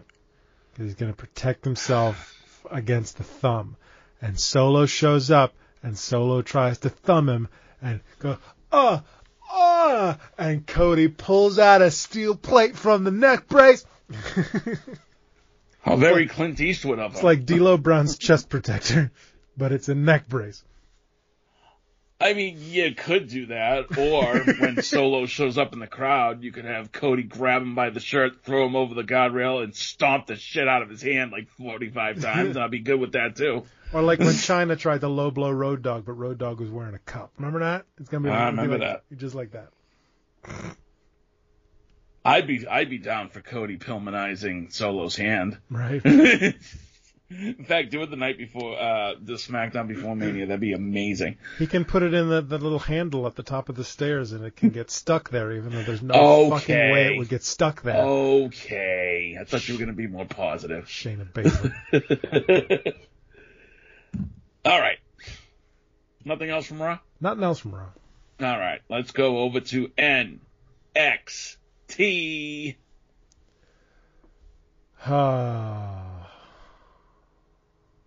Opening match, Lexis King versus Oba Femi for the North American Championship. I kind of thought this match already happened, but it's okay. Now, you had talked last week about, is Lexis King just a loser? And he did, in fact, lose again. But it makes sense that way. But what'd you think? Well, Lexis King was distracted, wasn't he? Didn't somebody come out there? I forget who. Yes, thank God. Thank God we were able to cut to Robert Stone and Von Wagner's locker room. At the very moment Robert Stone was like, I'm going to go out there. And thank God. Stone. Come on, Stone. Stone, you said you weren't going to do it. No. Stone, it's not worth it. That was what it was. And, yeah, thank God Von Wagner put in such effort to stop Robert Stone from going out to ringside. Also, that's why I didn't remember who interfered, because Lexis King walked out of the ring and fucking decked Robert Stone in the face. He didn't. He shoved him. So he shoved him down to the ground. Yep. So he was a non-factor. But yet, Obafemi did still. Literally. Von Wagner, you useless fucking prick. They're in the locker room watching the TV, and Stone goes, I'm going out there. And he walks off, and all Von Wagner does is go, Stone, it's not worth it. And then just goes back to watching TV. You useless prick. Hey, Stone, it's not worth it. You got your whole life ahead of you. Oh, I know you don't watch sports ball because fuck all that. But did you happen to has anybody tagged you in the Christopher Walken Super Bowl commercial? Nope. Holy shit. No, we need to do that right now. This will make for entertaining podcast. You keep talking about NXT. I'm gonna find the commercial and tag you, but just go ahead. And then I'll watch it later. So we go to the back, where Thea Hale, JC Jane, and some new chick whose name I do not know, are talking about Thea's Valentine's Day date with Briley Prince. Oh, Jasmine Nix. That's sure. The girl you don't know? And Ariana Grace sneaking around in the back like a weirdo. Thea fucked up her date because she took JC's advice too literally and was playing hard to get on the date. Ha ha ha ha. When Ariana approaches them, and Ariana gives Thea Hale good advice. Ariana's advice was good advice. She was just being a bitch about it. So they were I don't know if you can call it good advice when she's literally creeping on them as they're having a conversation between the three of them. She was definitely creeping, but the actual advice that she gave Thea was good advice. But anyway, JC challenges her to a match later with that. Lyra, Valkyria, and Tatum are in Lyra's locker room. Am I to believe that Thea Hale never had a relationship in high school? Is that what they want me to believe? That this girl is pretty much a virgin at like 19 years old? Mm-hmm. I'm not buying it. oh, I didn't know what to do, so I sat on my phone the whole time because you told me not to be too available. I was like, that is the dumbest thing that you're asking me to believe between her and Briley. It kind of fits the Thea Hale character, though. It does. Forced. It does. Yeah, sure, she's a guy. Oh, it's okay for her to be a moron, but not Archer. Okay. Anyway. It's a different kind of moron. There's your episode title. She's not... Thea Hale is not walking up to fucking... somebody else and talking to that person like it's JC Jane. Yet. Anyway. So... Lyra bribes Tatum with a surprise if she stays in the back during the main event. Which she did, so I guess we'll find out next week what her surprise is. She probably, got her a trip. Imagine if she got her tickets for, a cruise and was like, here you go. It's a Southeastern Asia cruise. It's going to take you away from WWE for 3 months. Bye-bye. Have fun. Oh, yeah, by the way, you're going by yourself. Then we get yet another attempt for the Wolf Dogs to celebrate their Dusty Classic and now Tag Team title victory. I did actually enjoy this. I do like the fact that even when they get along, they're still arguing. Yeah. That makes me happy. So you hit the end of days, and I hit the spear. Spear of Days. Spear of Days. Spear of Days. I mean, it makes no goddamn sense, but sure. Spear of Days. I think that makes me feel the way Jason felt when we were calling them Slyno. Ooh, that's a pull. That's a deep cut. But then here's the problem with Spear of Days. It's not, because there's no way you can spear somebody while they're getting an end of days. Not at all. So maybe don't put that out into the universe. So then, as is tradition, out come teams that want their tag title shots. We get Chase and Andre Chase and Duke Hudson. We get Fraser and Axiom. Whoa. First of all, Andre Chase and Duke Hudson come out there, and they have a legitimate gripe. Hey, the former champs promised us a title match. It's not our fault they lost. The former champs. And then Nathan Frazier and Axiom come out there, and it's like, okay. And I think Duke Hudson called it perfectly. He was like, actually, we have a title shot. Duke Hudson roasted Nathan Frazier. That was amazing.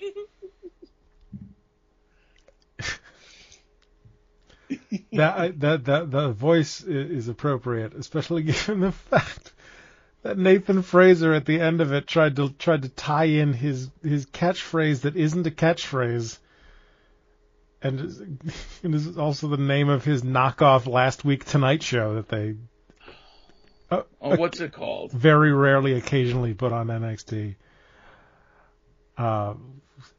Cold, hard-hitting truth or something.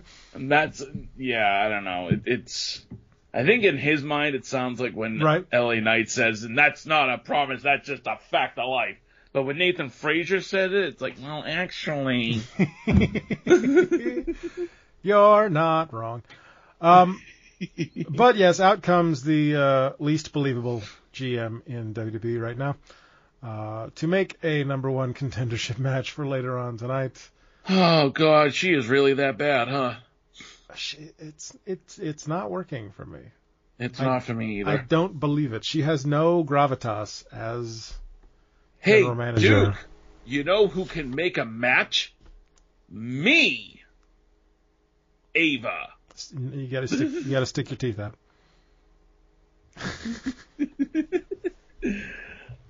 So now we're going to have a match where you two are going to fight you two, and the winner gets a tag team title shot at Roadblock or Stand and Deliver. I'm not sure which one. Probably Roadblock. Holla holla. Oh wait.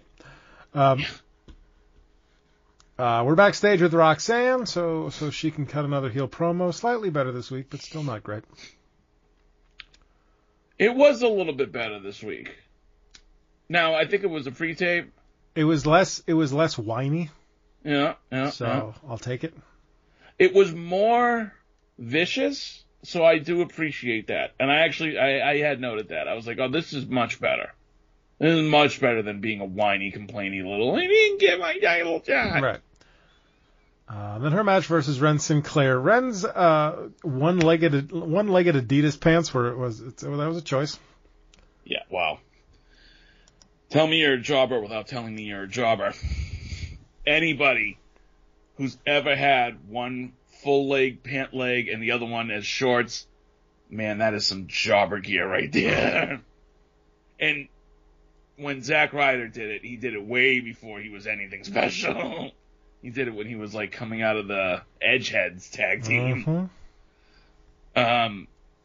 Okay, here's one thing I wanted to point out is that I was very impressed, even though Roxanne Perez isn't necessarily good at promos or acting. She's good at a heel character in the ring. Like, her facial expressions during this match, where she was, like, mean-mugging and, like, shoving Ren's face into the mat and, like, slapping her. I was like, yes, that's the crazy Roxanne Perez I need. That's the one I want.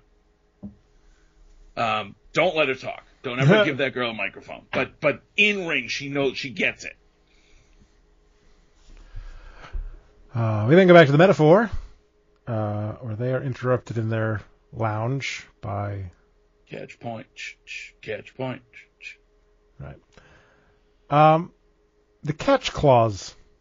Catch clause. That just seems really unfair to me. Whoever made up their contract that allowed them to have that clause is just Not Paul Heyman, I'll tell you that much. They should get a raise. Catch clause says you don't know which one of us you'll face until that night, until we're all in the ring at the same time. Right. I'm like, that doesn't seem fair at all. And even Noam Dar was like, how is that fair? What the fuck? Josh Briggs versus Brooks Jensen. Which one at catch point do you think gets it? Charlie. I'll vote Charlie. Really? I'll vote Charlie. I don't think they start with Charlie. I think they start with Damian Kemp. Maybe. Hasn't he already had? Possibly. Yeah. Anyway, Josh versus Jensen. As I said earlier, again I ask, why is Josh the asshole here? They downplayed it this week. You had Byron and Vic Joseph at different points saying how Josh Briggs was just trying to show that tough love, and then they didn't make him sound like such an asshole this week. Yeah, after the match, after Brooks took the pin after the clothesline from hell, and Josh was walking to the back, and he yelled something to the effect of, "Right, those guys, you're my brother, I love you." I don't want this to be another Brooks Jensen wears a nice shirt and glasses for 2 weeks, and then is back to, oh, we're friends again. I don't think they'll be friends again. I would love for that to be the closing door of this story between those two. This needs to be an actual split. And I'm fine with it because... And then you push Josh Briggs to the moon. You push Josh Briggs to the moon, but also, okay, Brooks Jensen, you found that fire. You did give him a good showing. Now go do it against someone else. Go do it against... I'm pretty sure he'll have nothing to do. Go do it against Baron Corbin. Brooks Jensen, I'm a sad cowboy. Oh, he's such a sad cowboy. Been a sad sack of shit ever since Kiana James broke his fucking heart for some mystery guy named Sebastian. Since we never got closure on who Sebastian is, in my head it's just the horse from Parks and Rec. Oh, I thought it was Axiom. Nah. Joe Gacy. Joe Gacy still in his straitjacket, and apparently locked in Shawn Michaels' old office. He's locked up somewhere.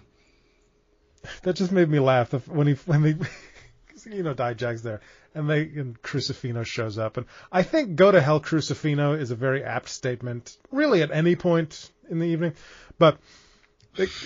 They cut back to the other shot, and Gacy's smashing his face against the window, and you can see plain as day that it's just one of the regular old office doors from backstage at the fucking Performance Center.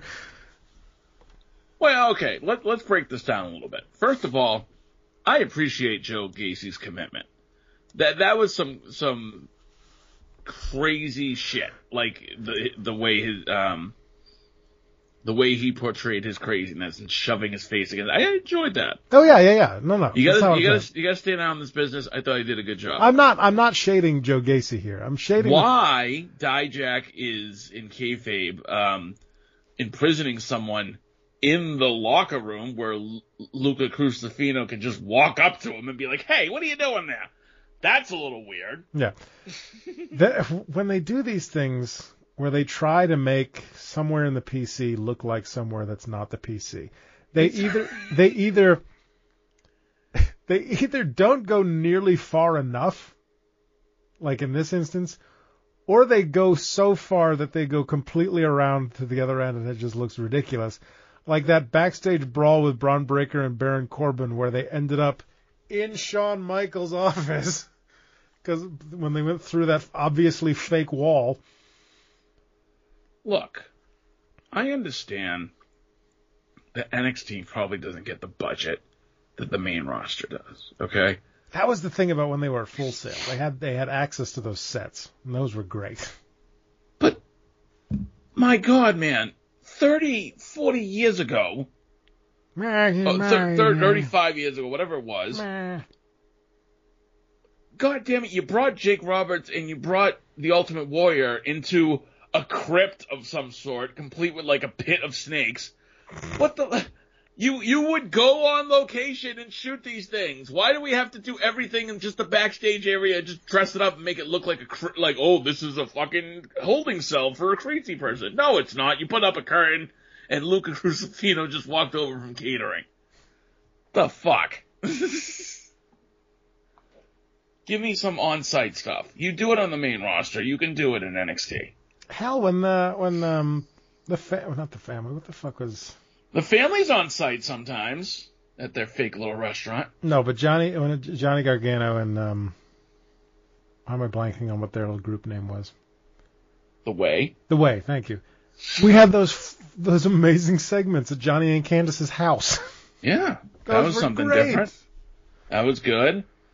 We had segments with Johnny at his gym back in Cleveland. I think it was when Adam Cole showed up.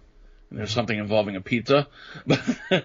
Speaking of on-location shoots, we had Carmelo at the barbershop. Now that was nice. That was nice. I loved the fact that all the people that they were friends with, none of them were there. And Mello was like, here I am, but this time I'm alone. Don't matter to me. I'm still the best this business ever seen. And I like the fact that he said, I got you before you could get me. Nice. I like when he said, I put your name first in Trick Mellow Gang as a courtesy. That was nice. That was a good touch. Everything Mello said was on point. Yeah, it was definitely that, and not the fact that Mellow Trick Gang doesn't sound like anything at all. That's true. But no, I thought Mello did a fantastic job. Obviously, I cannot wait, and I feel like it's gonna happen at Roadblock. I cannot wait for Trick to return during the Mello Dragunov match. Holy shit, the pop. It's gonna be nice. Especially if they play his theme first. Which they will. They will. Which is fine.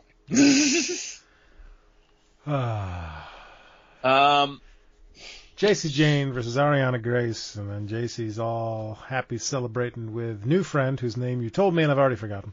Jasmine Lynx, Jasmine Nix. Thea's getting jealous. Thea's getting jealous. Well, how the hell did Thea get replaced? I thought her and JC were best friends. I'm just as confused as Thea is. So Thea goes and talks to Fallon Henley. And they're apparently part of the Lonely Hearts Club. Apparently. Fallon goes, let me tell you about something that happened last year around this time. Well, you know something. Mean Gene. Thea, I can relate. You know, back a year ago, I was going through something similar. What is this voice? And, you know, and then you see, and you turn on the TV, and you see your two brothers out there fighting and scrapping. And it just breaks my heart. That's how this felt like to me. I was like, okay, Fallon. Oh, my God. Jesus Christ. It just breaks my heart. Oh, bless your heart. And I told him, don't break my heart. My achy breaky heart. I just don't think you'd understand. I don't really care. I love Fallon Henley. I thought I was just starting to enjoy her feud with Tiffany, and it was almost like it ended too quick before it got off the ground. And I know they did the whole Tiffany was working at a stable thing, and that was kind of funny, but that seemed like a weak note to go out on. Like, I wish I got more between those two. So now you're directionless for Fallon, and now this is what you got for her. Is she's gonna be Thea's good friend because Ariana Grace is a loser, so obviously it can't be her. It feels like we replaced Ariana Grace pretty quickly. Well, it's because Ariana's a heel. Is she, though? Yes. Like you said, she stuck up for Thea. No, but she did it in a bitchy way. She's a heel. The family did something. I don't fucking know. The family? Okay. The family are a bunch of losers. And Adriana Rizzo is sitting down to the right-hand side of the Don, and she goes, I'm sorry, Don.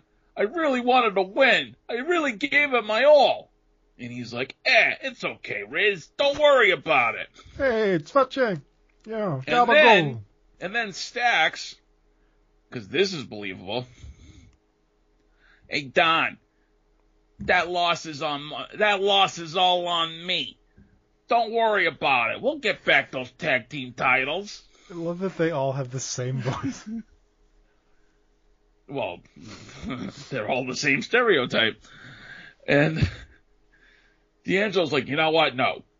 We're not going to get back those tag titles. Because we've been wasting our time. We've been playing small ball. We haven't been thinking of the big picture. No, those days are done. We're going to run this family different, see? Yeah, see? I was like, now he's fucking Jimmy Cagney? We're going to run this family different. And Riz, Stax, you go tell the rest of the family, and if anybody got a problem with it, you tell them to come see the Don. Oh, my God. So, this new direction, I'm assuming, means Tony wants singles gold. That's the only thing I can see here. That was an incredible one-man play you just did. Thank you. That's where we're going here, right? Is that Tony D'Angelo wants singles gold? But next week, good luck. Next week, Sal does It's a Wonderful Life. Merry Christmas, you old savings and loan. Apparently, we're doing we're revamping the family into Tony, and this is Tony's serious image. So I'm assuming they're gonna come out to the ring to like, got yourself a gun, and like he's gonna have like a cigar. I don't know. I guess we'll see what happens.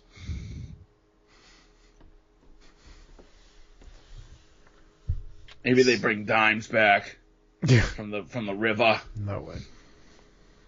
It's like you think creative went up to him and said, "Look, I'm gonna give you an offer you can't refuse." You know what I think creative said to him? I think creative said to him, "Creative has nothing for you." You say, I'm throwing things back to way back when. I know, right? That's like a reference from like 10, 15 years ago. So Chase U win and become number one contenders to the Wolf Dogs. That was fun. I was going to say, they're going to get destroyed by the... well, actually, Chase U wins, and who shows up? We talked about him earlier. Yeah, the OC just beats the shit out of both teams. Too sweet. Woo, woo. Too sweet. Woo, woo. Still doesn't make any goddamn sense to me, but okay. I'm for it. I'd rather see them down here than wasting time on SmackDown. Then it's Sad Boy time with Ridge Holland.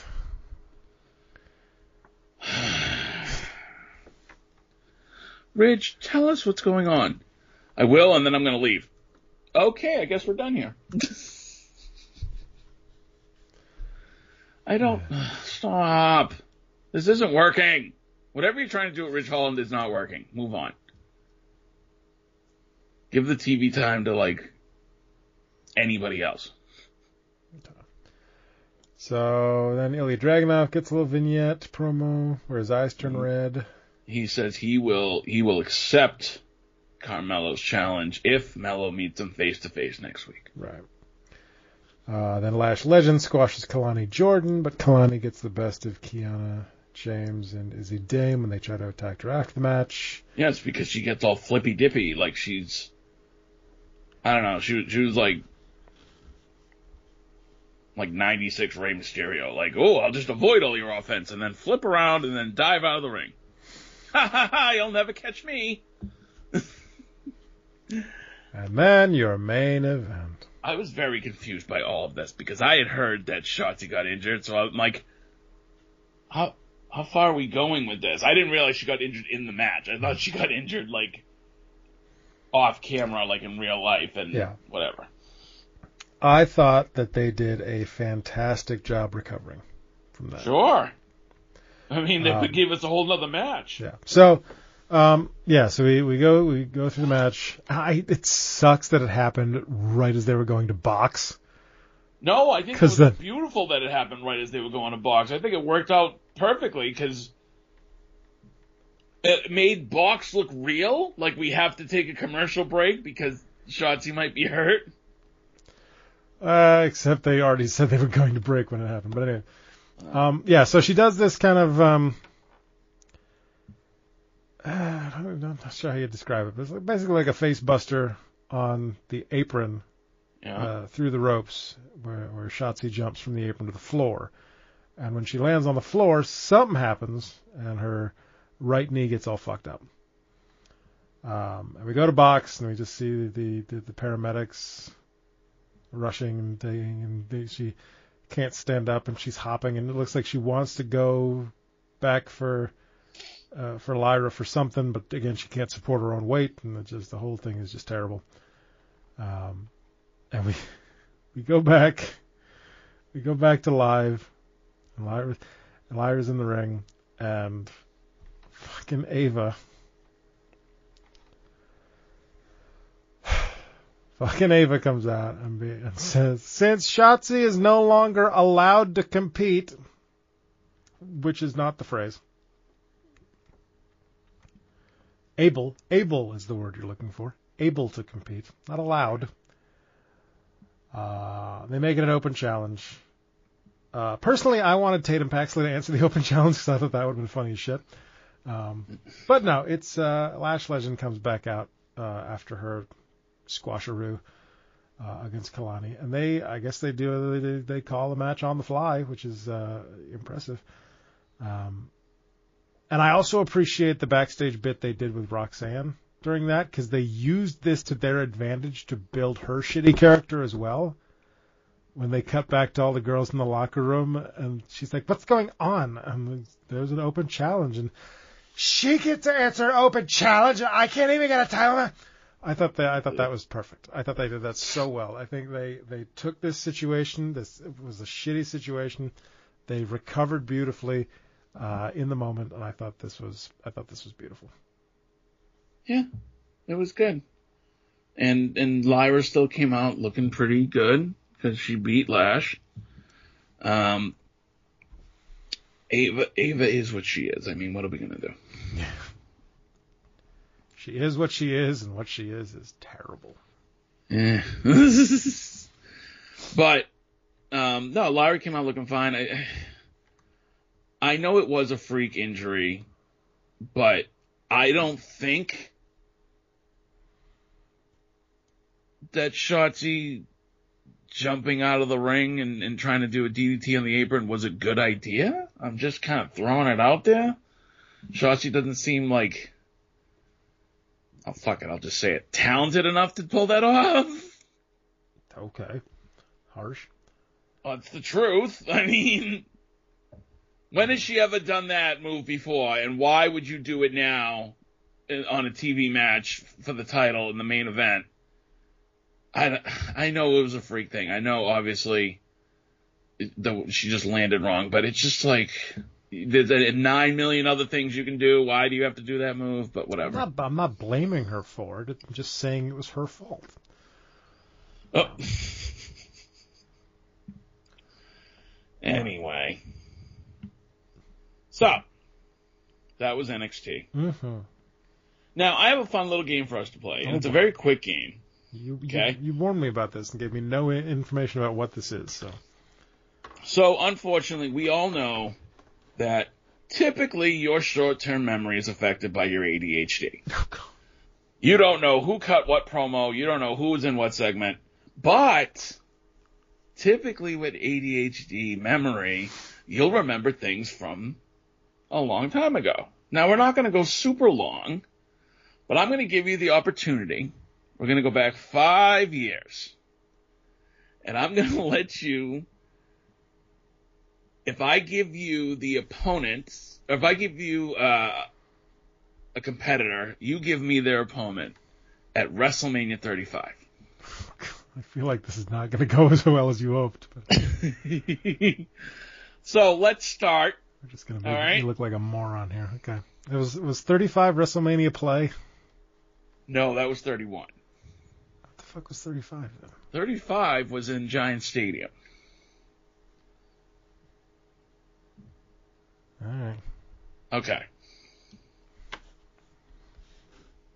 Again, I'll help you through this. It's not going to be completely blind. For example, we open WrestleMania 35 with the host of WrestleMania 35. That would be Alexa Bliss. First question, who did Alexa Bliss share a WrestleMania moment with? As the host of WrestleMania 35? Yes, right in the opening segment of the night. Oh, it was Hulk Hogan, wasn't it? That's right. Oh, That's God. right. And interestingly enough, because I had just watched this recently, people hadn't really hated him yet. I did. I did. Still do. I'm sure you did. But but he got a pop. Maybe more because she called him out. I don't know. He did get a pop.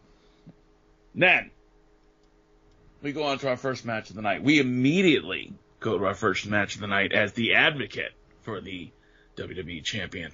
I'm sorry, the WWE Universal champion comes storming down to the ring. That would be when Paul Heyman, his client Brock Lesnar, if I'm not going to be last, then I'm going to be first, and I'm going to leave this hellhole and get on a plane and go to Vegas.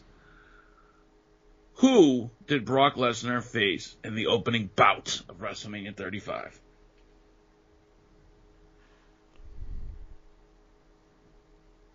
I don't think I got this one.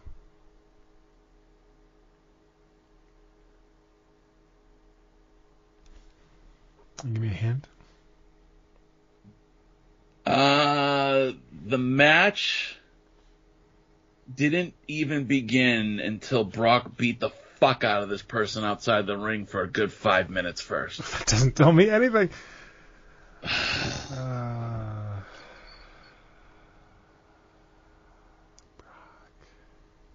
Universal title 5 years ago. All right. You give up? Oh.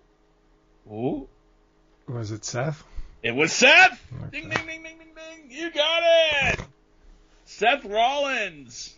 And he won the Universal title that night. Oh. Our second match of the evening. AJ Styles takes on the Lights, but also actually does face someone else on this night. Big win for AJ Styles here. Who was his opponent in match number 2?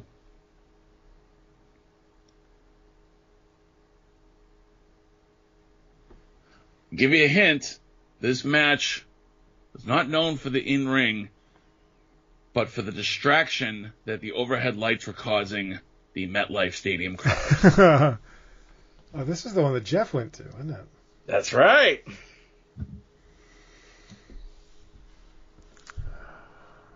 I love it. That's not a hint, by the way. If you think about what match did AJ Styles have in his career where the lighting got all fucked up, then you'll know the opponent. Yeah, okay. It was Randy Orton. Okay. How did you not remember that? Okay. This one's going to be... I couldn't get it from that amazing hint. This one's going to be a little bit tough, so this one I will give you some hints. You know, Randy Orton controls the lighting. This one's going to be a little bit tough. I will give you some hints for this one. This one was a fatal 4-way tag team match. The Apex Electrician. For the SmackDown Tag Team Championship. Fatal 4-way tag team match, okay. The champions going in were Jimmy and Jey Uso. Shocking. Now, we had 3 other tag teams, and the first challengers are both men who are from countries in Europe. Was it the Bar? It was the Bar. Sheamus and Cesaro. All right. Challenger number 2. This mishmash of NXT champions was created shortly before WrestleMania this year. Sadly, only one of them remains with the company, although the other one might be on his way back soon.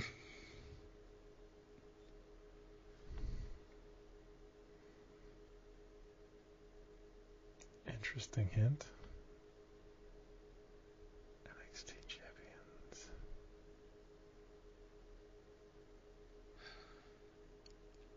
Although I guess one of them was only North American champion.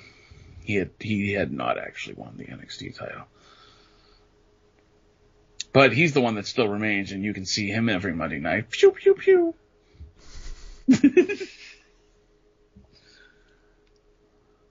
Oh, okay. Who the fuck was Ricochet teaming with 5 years ago? Because it wasn't Braun Strowman. Nope. It was a team I had forgotten about. Apparently. Former NXT champion. Ricochet.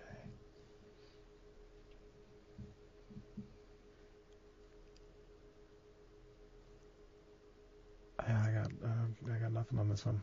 It was Aleister Black. Oh, okay. They were actually a really fun tag team. Sure. Final. That's a different definition of knocking on my door. If you know what I'm talking about. All right. Final challengers in this match. The New Day. No. That would have made more sense. These two teamed very short-lived tag team. One individual, a Bulgarian brute. The other. Okay.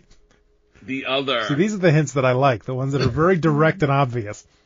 The other hailed all the way from Japan. Who was this makeshift tag team? Rusev and Shinsuke team now? That's right. They had a thing. Don't remember that at all. All right. Let's go to match number 4. This is something I guarantee you will get. You will not even need much of a hint. This was a Falls Count Anywhere match between one Shane McMahon and his opponent. Who fought Shane McMahon in a Falls Count Anywhere match at WrestleMania 35? Oh, fuck. Even though you don't need it, I will give you a hint. They fought into the crowd and off of a structure of some sort.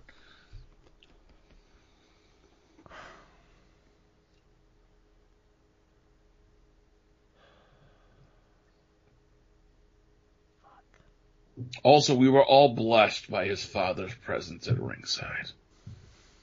It was The Miz. Okay. It was, in fact, The Miz. I can't remember if their bizarre tag team was that year or a different year.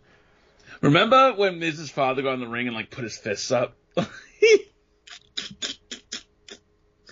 right.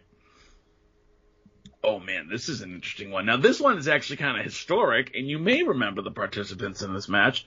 This was another Fatal 4-Way Tag Team match, this time for the WWE Women's Tag Team Championships. The champions, Sasha Banks and Bayley, took on these two tremendous performers from Australia. See, I like when the hints are obvious.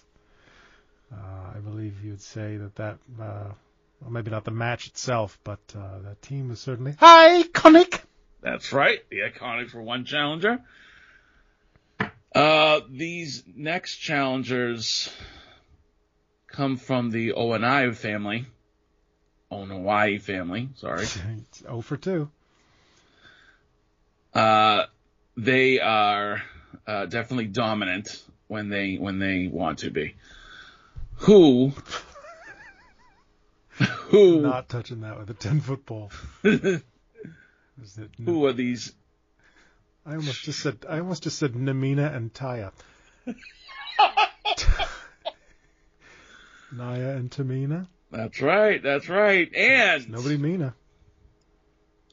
Their Canadian counterparts. One coming out of retirement for this match. The other still here then, still here forever. You know who the last team was. Well, if you're saying Canadian, I would say it was Trish and Natalia. No, it was not Trish that came out of retirement. It would be Beth Phoenix that came out of retirement for this match. Wrong Canadian. Yes. Okay, this match I would hope that you would get. It is for the WWE Championship champion. I'm not even going to give you his moniker. Daniel Bryan. Against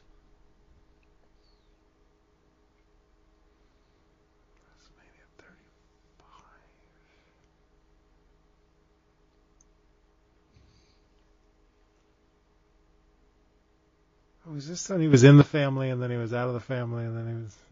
No? This is WrestleMania, sir. He is defending the WWE Championship.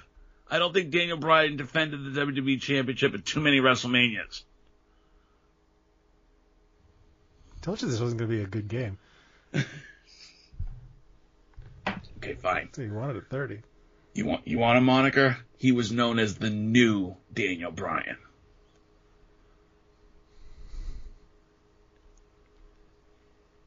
And he had unpopularly replaced the WWE Championship. I liked that wooden title. And you don't remember who fought him. I will give you a hint. Oh, is this when Kofi won? That's right. Okay. I was just going to say it took him 11 years to get to the main event of WrestleMania. 11 years! 11 years, man! Alright. That was only... This, by the way, is good to point out that this was the last time the WrestleMania was all in one night. So we're only on match 6. There's still 6 more. Alright, match number 7. This was a forgettable match. Watch, you'll end up getting this one. This was for the United States Championship. Champion Samoa Joe against a legend for the past 20 years in this business.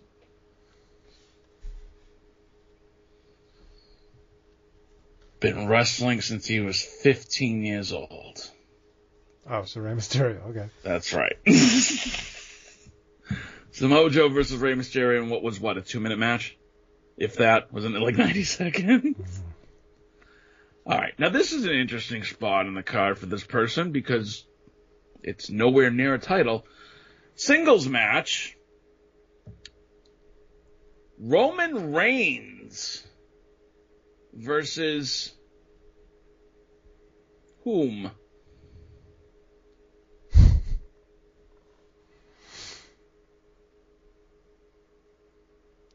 Roman was the face. This was after he had to relinquish the Universal title because of his leukemia.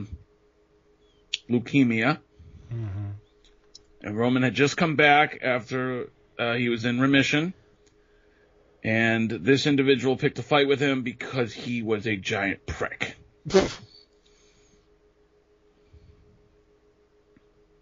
That could be any number of people. If you ask the people in Cleveland, he may actually have a giant prick, but Does he perhaps have a big schlongy sword of some kind? Yes, he does. I don't think he had it then, but that is correct. Drew McIntyre. Oh, now this next one is fun. Match number 9. I should be a dick and give you the face and not the heel, but I'm going to make it easy for you. Match number 9, no holds barred. Batista versus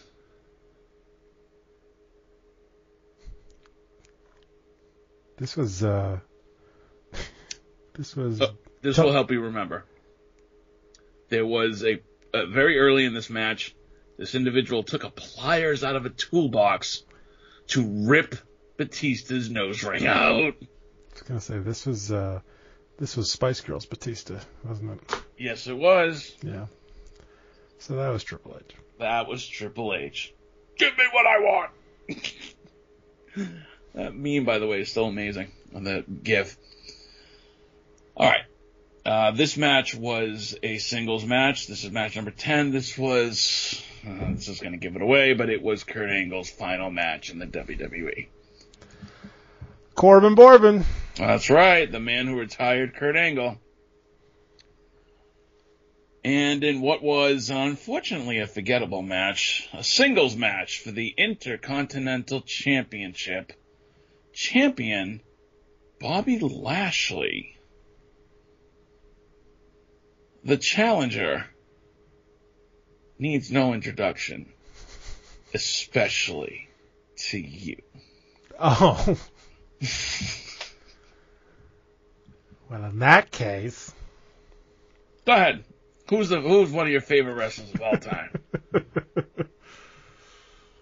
And who would be challenging Bobby Lashley for the Intercontinental Championship? Is that my hubsy? Yes, it is. But it was actually the Demon Finn Balor. Oh. I forgot the Demon had a WrestleMania appearance. That's how memorable that was. And, of course, our final match of the evening. Winner takes all triple threat match for both the Raw Women's Championship and the SmackDown Women's Championship. Oh, gee, I wonder.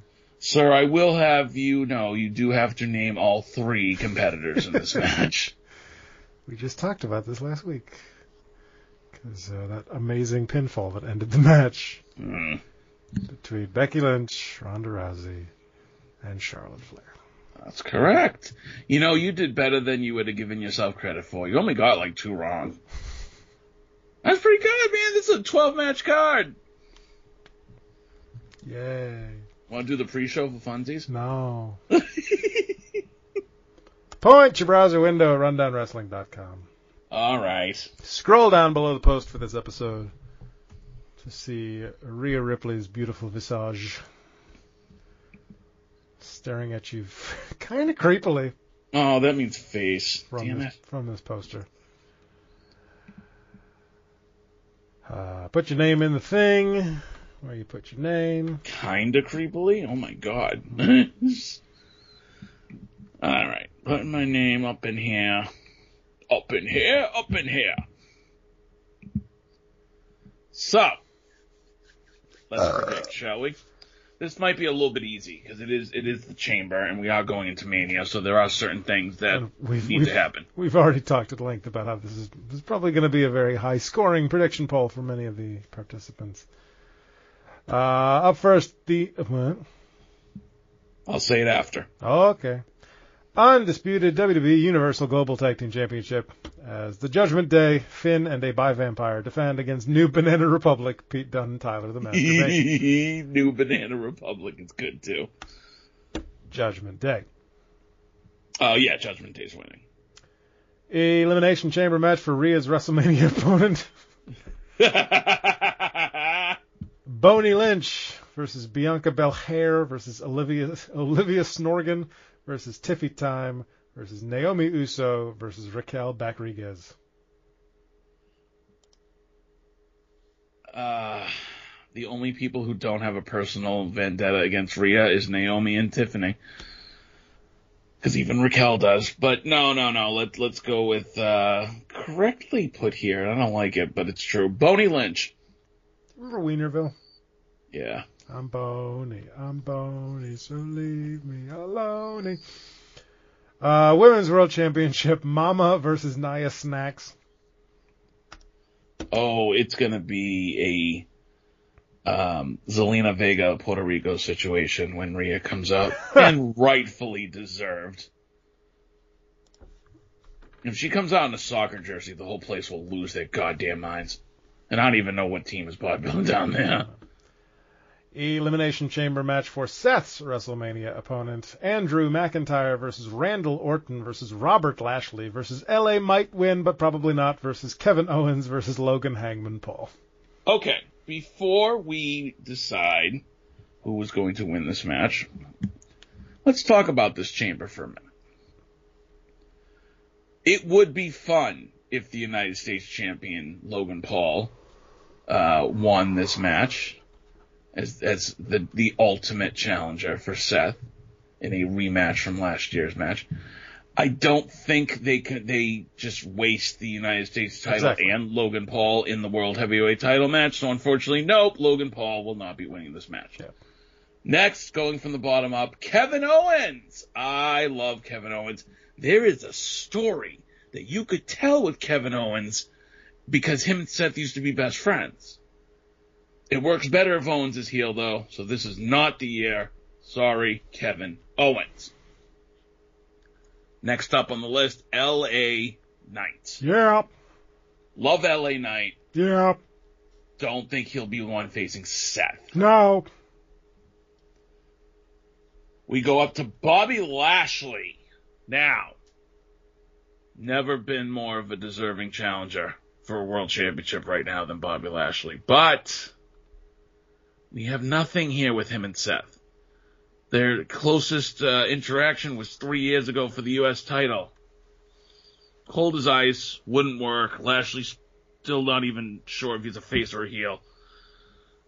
Although it would be interesting for Seth to have to overcome somebody like Lashley, but no, not going to be Lashley. So that leaves us with two possibilities. That leaves us with Drew McIntyre, who we have seen in this current reign face Seth twice already, and Randy Orton, who has also fought Seth at WrestleMania, albeit 9 years ago. I think they could tell a beautiful story with Orton, but unfortunately this is like the CM Punk consolation prize ladder, and it's going to be Drew McIntyre. Mm-hmm. Now again, like I said, we've seen this. He's fought him twice. So you got to give me something else. I would prefer them have some type of stip, but I don't know what you do for a Mania world title match with a stip. You can't do a steel cage. I don't think they put Seth in Hell in a Cell after he's just had knee surgery. Could they? Last Man Standing is tough for a WrestleMania. No, I agree with you for all the same reasons. You're not going to take the U.S. title off the table completely for WrestleMania. No. Plus, they can do some storytelling in the cage, and that's how you get Kevin Owens versus Logan Paul for the U.S. title at Mania, and then KO can win the U.S. title at Mania. I see LA Knight getting another big shine here, but not coming out on top. Maybe he's the last one with Drew McIntyre. But yeah, it's going to be Drew McIntyre. Again, this feels like a very, very predictable show, but predictable does not always mean terrible. That's true. So We'll see what they do with it. Now, the only thing I will say is you can still have Drew win, but there's also an opportunity, because Lord knows that we have all wanted LA Knight to hold a singles title, right? What if you spin off LA Knight and Logan Paul? I could very much see that happen as well. You have the megastar versus Logan Paul. I don't know, social media star, right? It could work. It could work. Sure. I could very much see that happening as well. If they consider the Logan versus Kevin thing over and done with, then absolutely that's the next path, and that's your U.S. title match at Mania. The only one of these matches that I could possibly see going a different way, and we talked about it earlier, and it's a very slim possibility. The possibility is there, but it's like nanometer thin. Is the women's elimination chamber going some place other than Becky Lynch winning? Liv? Yeah, that'd be my secondary choice there. But again, very, very, very, very slim chance of that. I mean, it would certainly make Becky's story more interesting, but it would also just leave you at a dead end with what do you do now? But they teased this a couple of years ago, and we will get this paid off at some point. But there was a point where Rhea was champ on one show and Bianca was champ on SmackDown, or the other way around. It was right after the draft. Yeah, and they had an in-ring segment between these two, and I guarantee one day we will have that match. It was last year. But is there a chance they do Bianca versus Rhea? That would be marquee. I get it. The man brings more eyes to the match. Again, the issue and why I say it's such a slim chance that it goes any different is, yes, if Becky doesn't win the chamber, then it does feed into her story of, like you put it, maybe I'm not the man anymore, that those feelings of self-doubt. But if she doesn't win the chamber, what do you do with her for WrestleMania at that point? The only thing I can think of is you do something with Nia, and you make it even more personal, and you tell the story you should have told 2 months ago. No. But the thing is, the only reason I bring up Bianca is because Bianca is still a very big deal, and she still has a lot of fans around the world. So I feel like you need something big for Bianca. Now, that could be Jade Cargill. Could be. Maybe. I don't know if you do that right away, because that would be essentially Jade's first single match in the WWE. And even though there have been people who have debuted at WrestleMania, it hasn't always worked out for them. Fandango on line 1. But yeah, Jade versus Bianca would be a money match. But there's also Jade versus Nia, which I think gets Jade over better. There's a slight difference there. What? Jade Cargill and Fandango.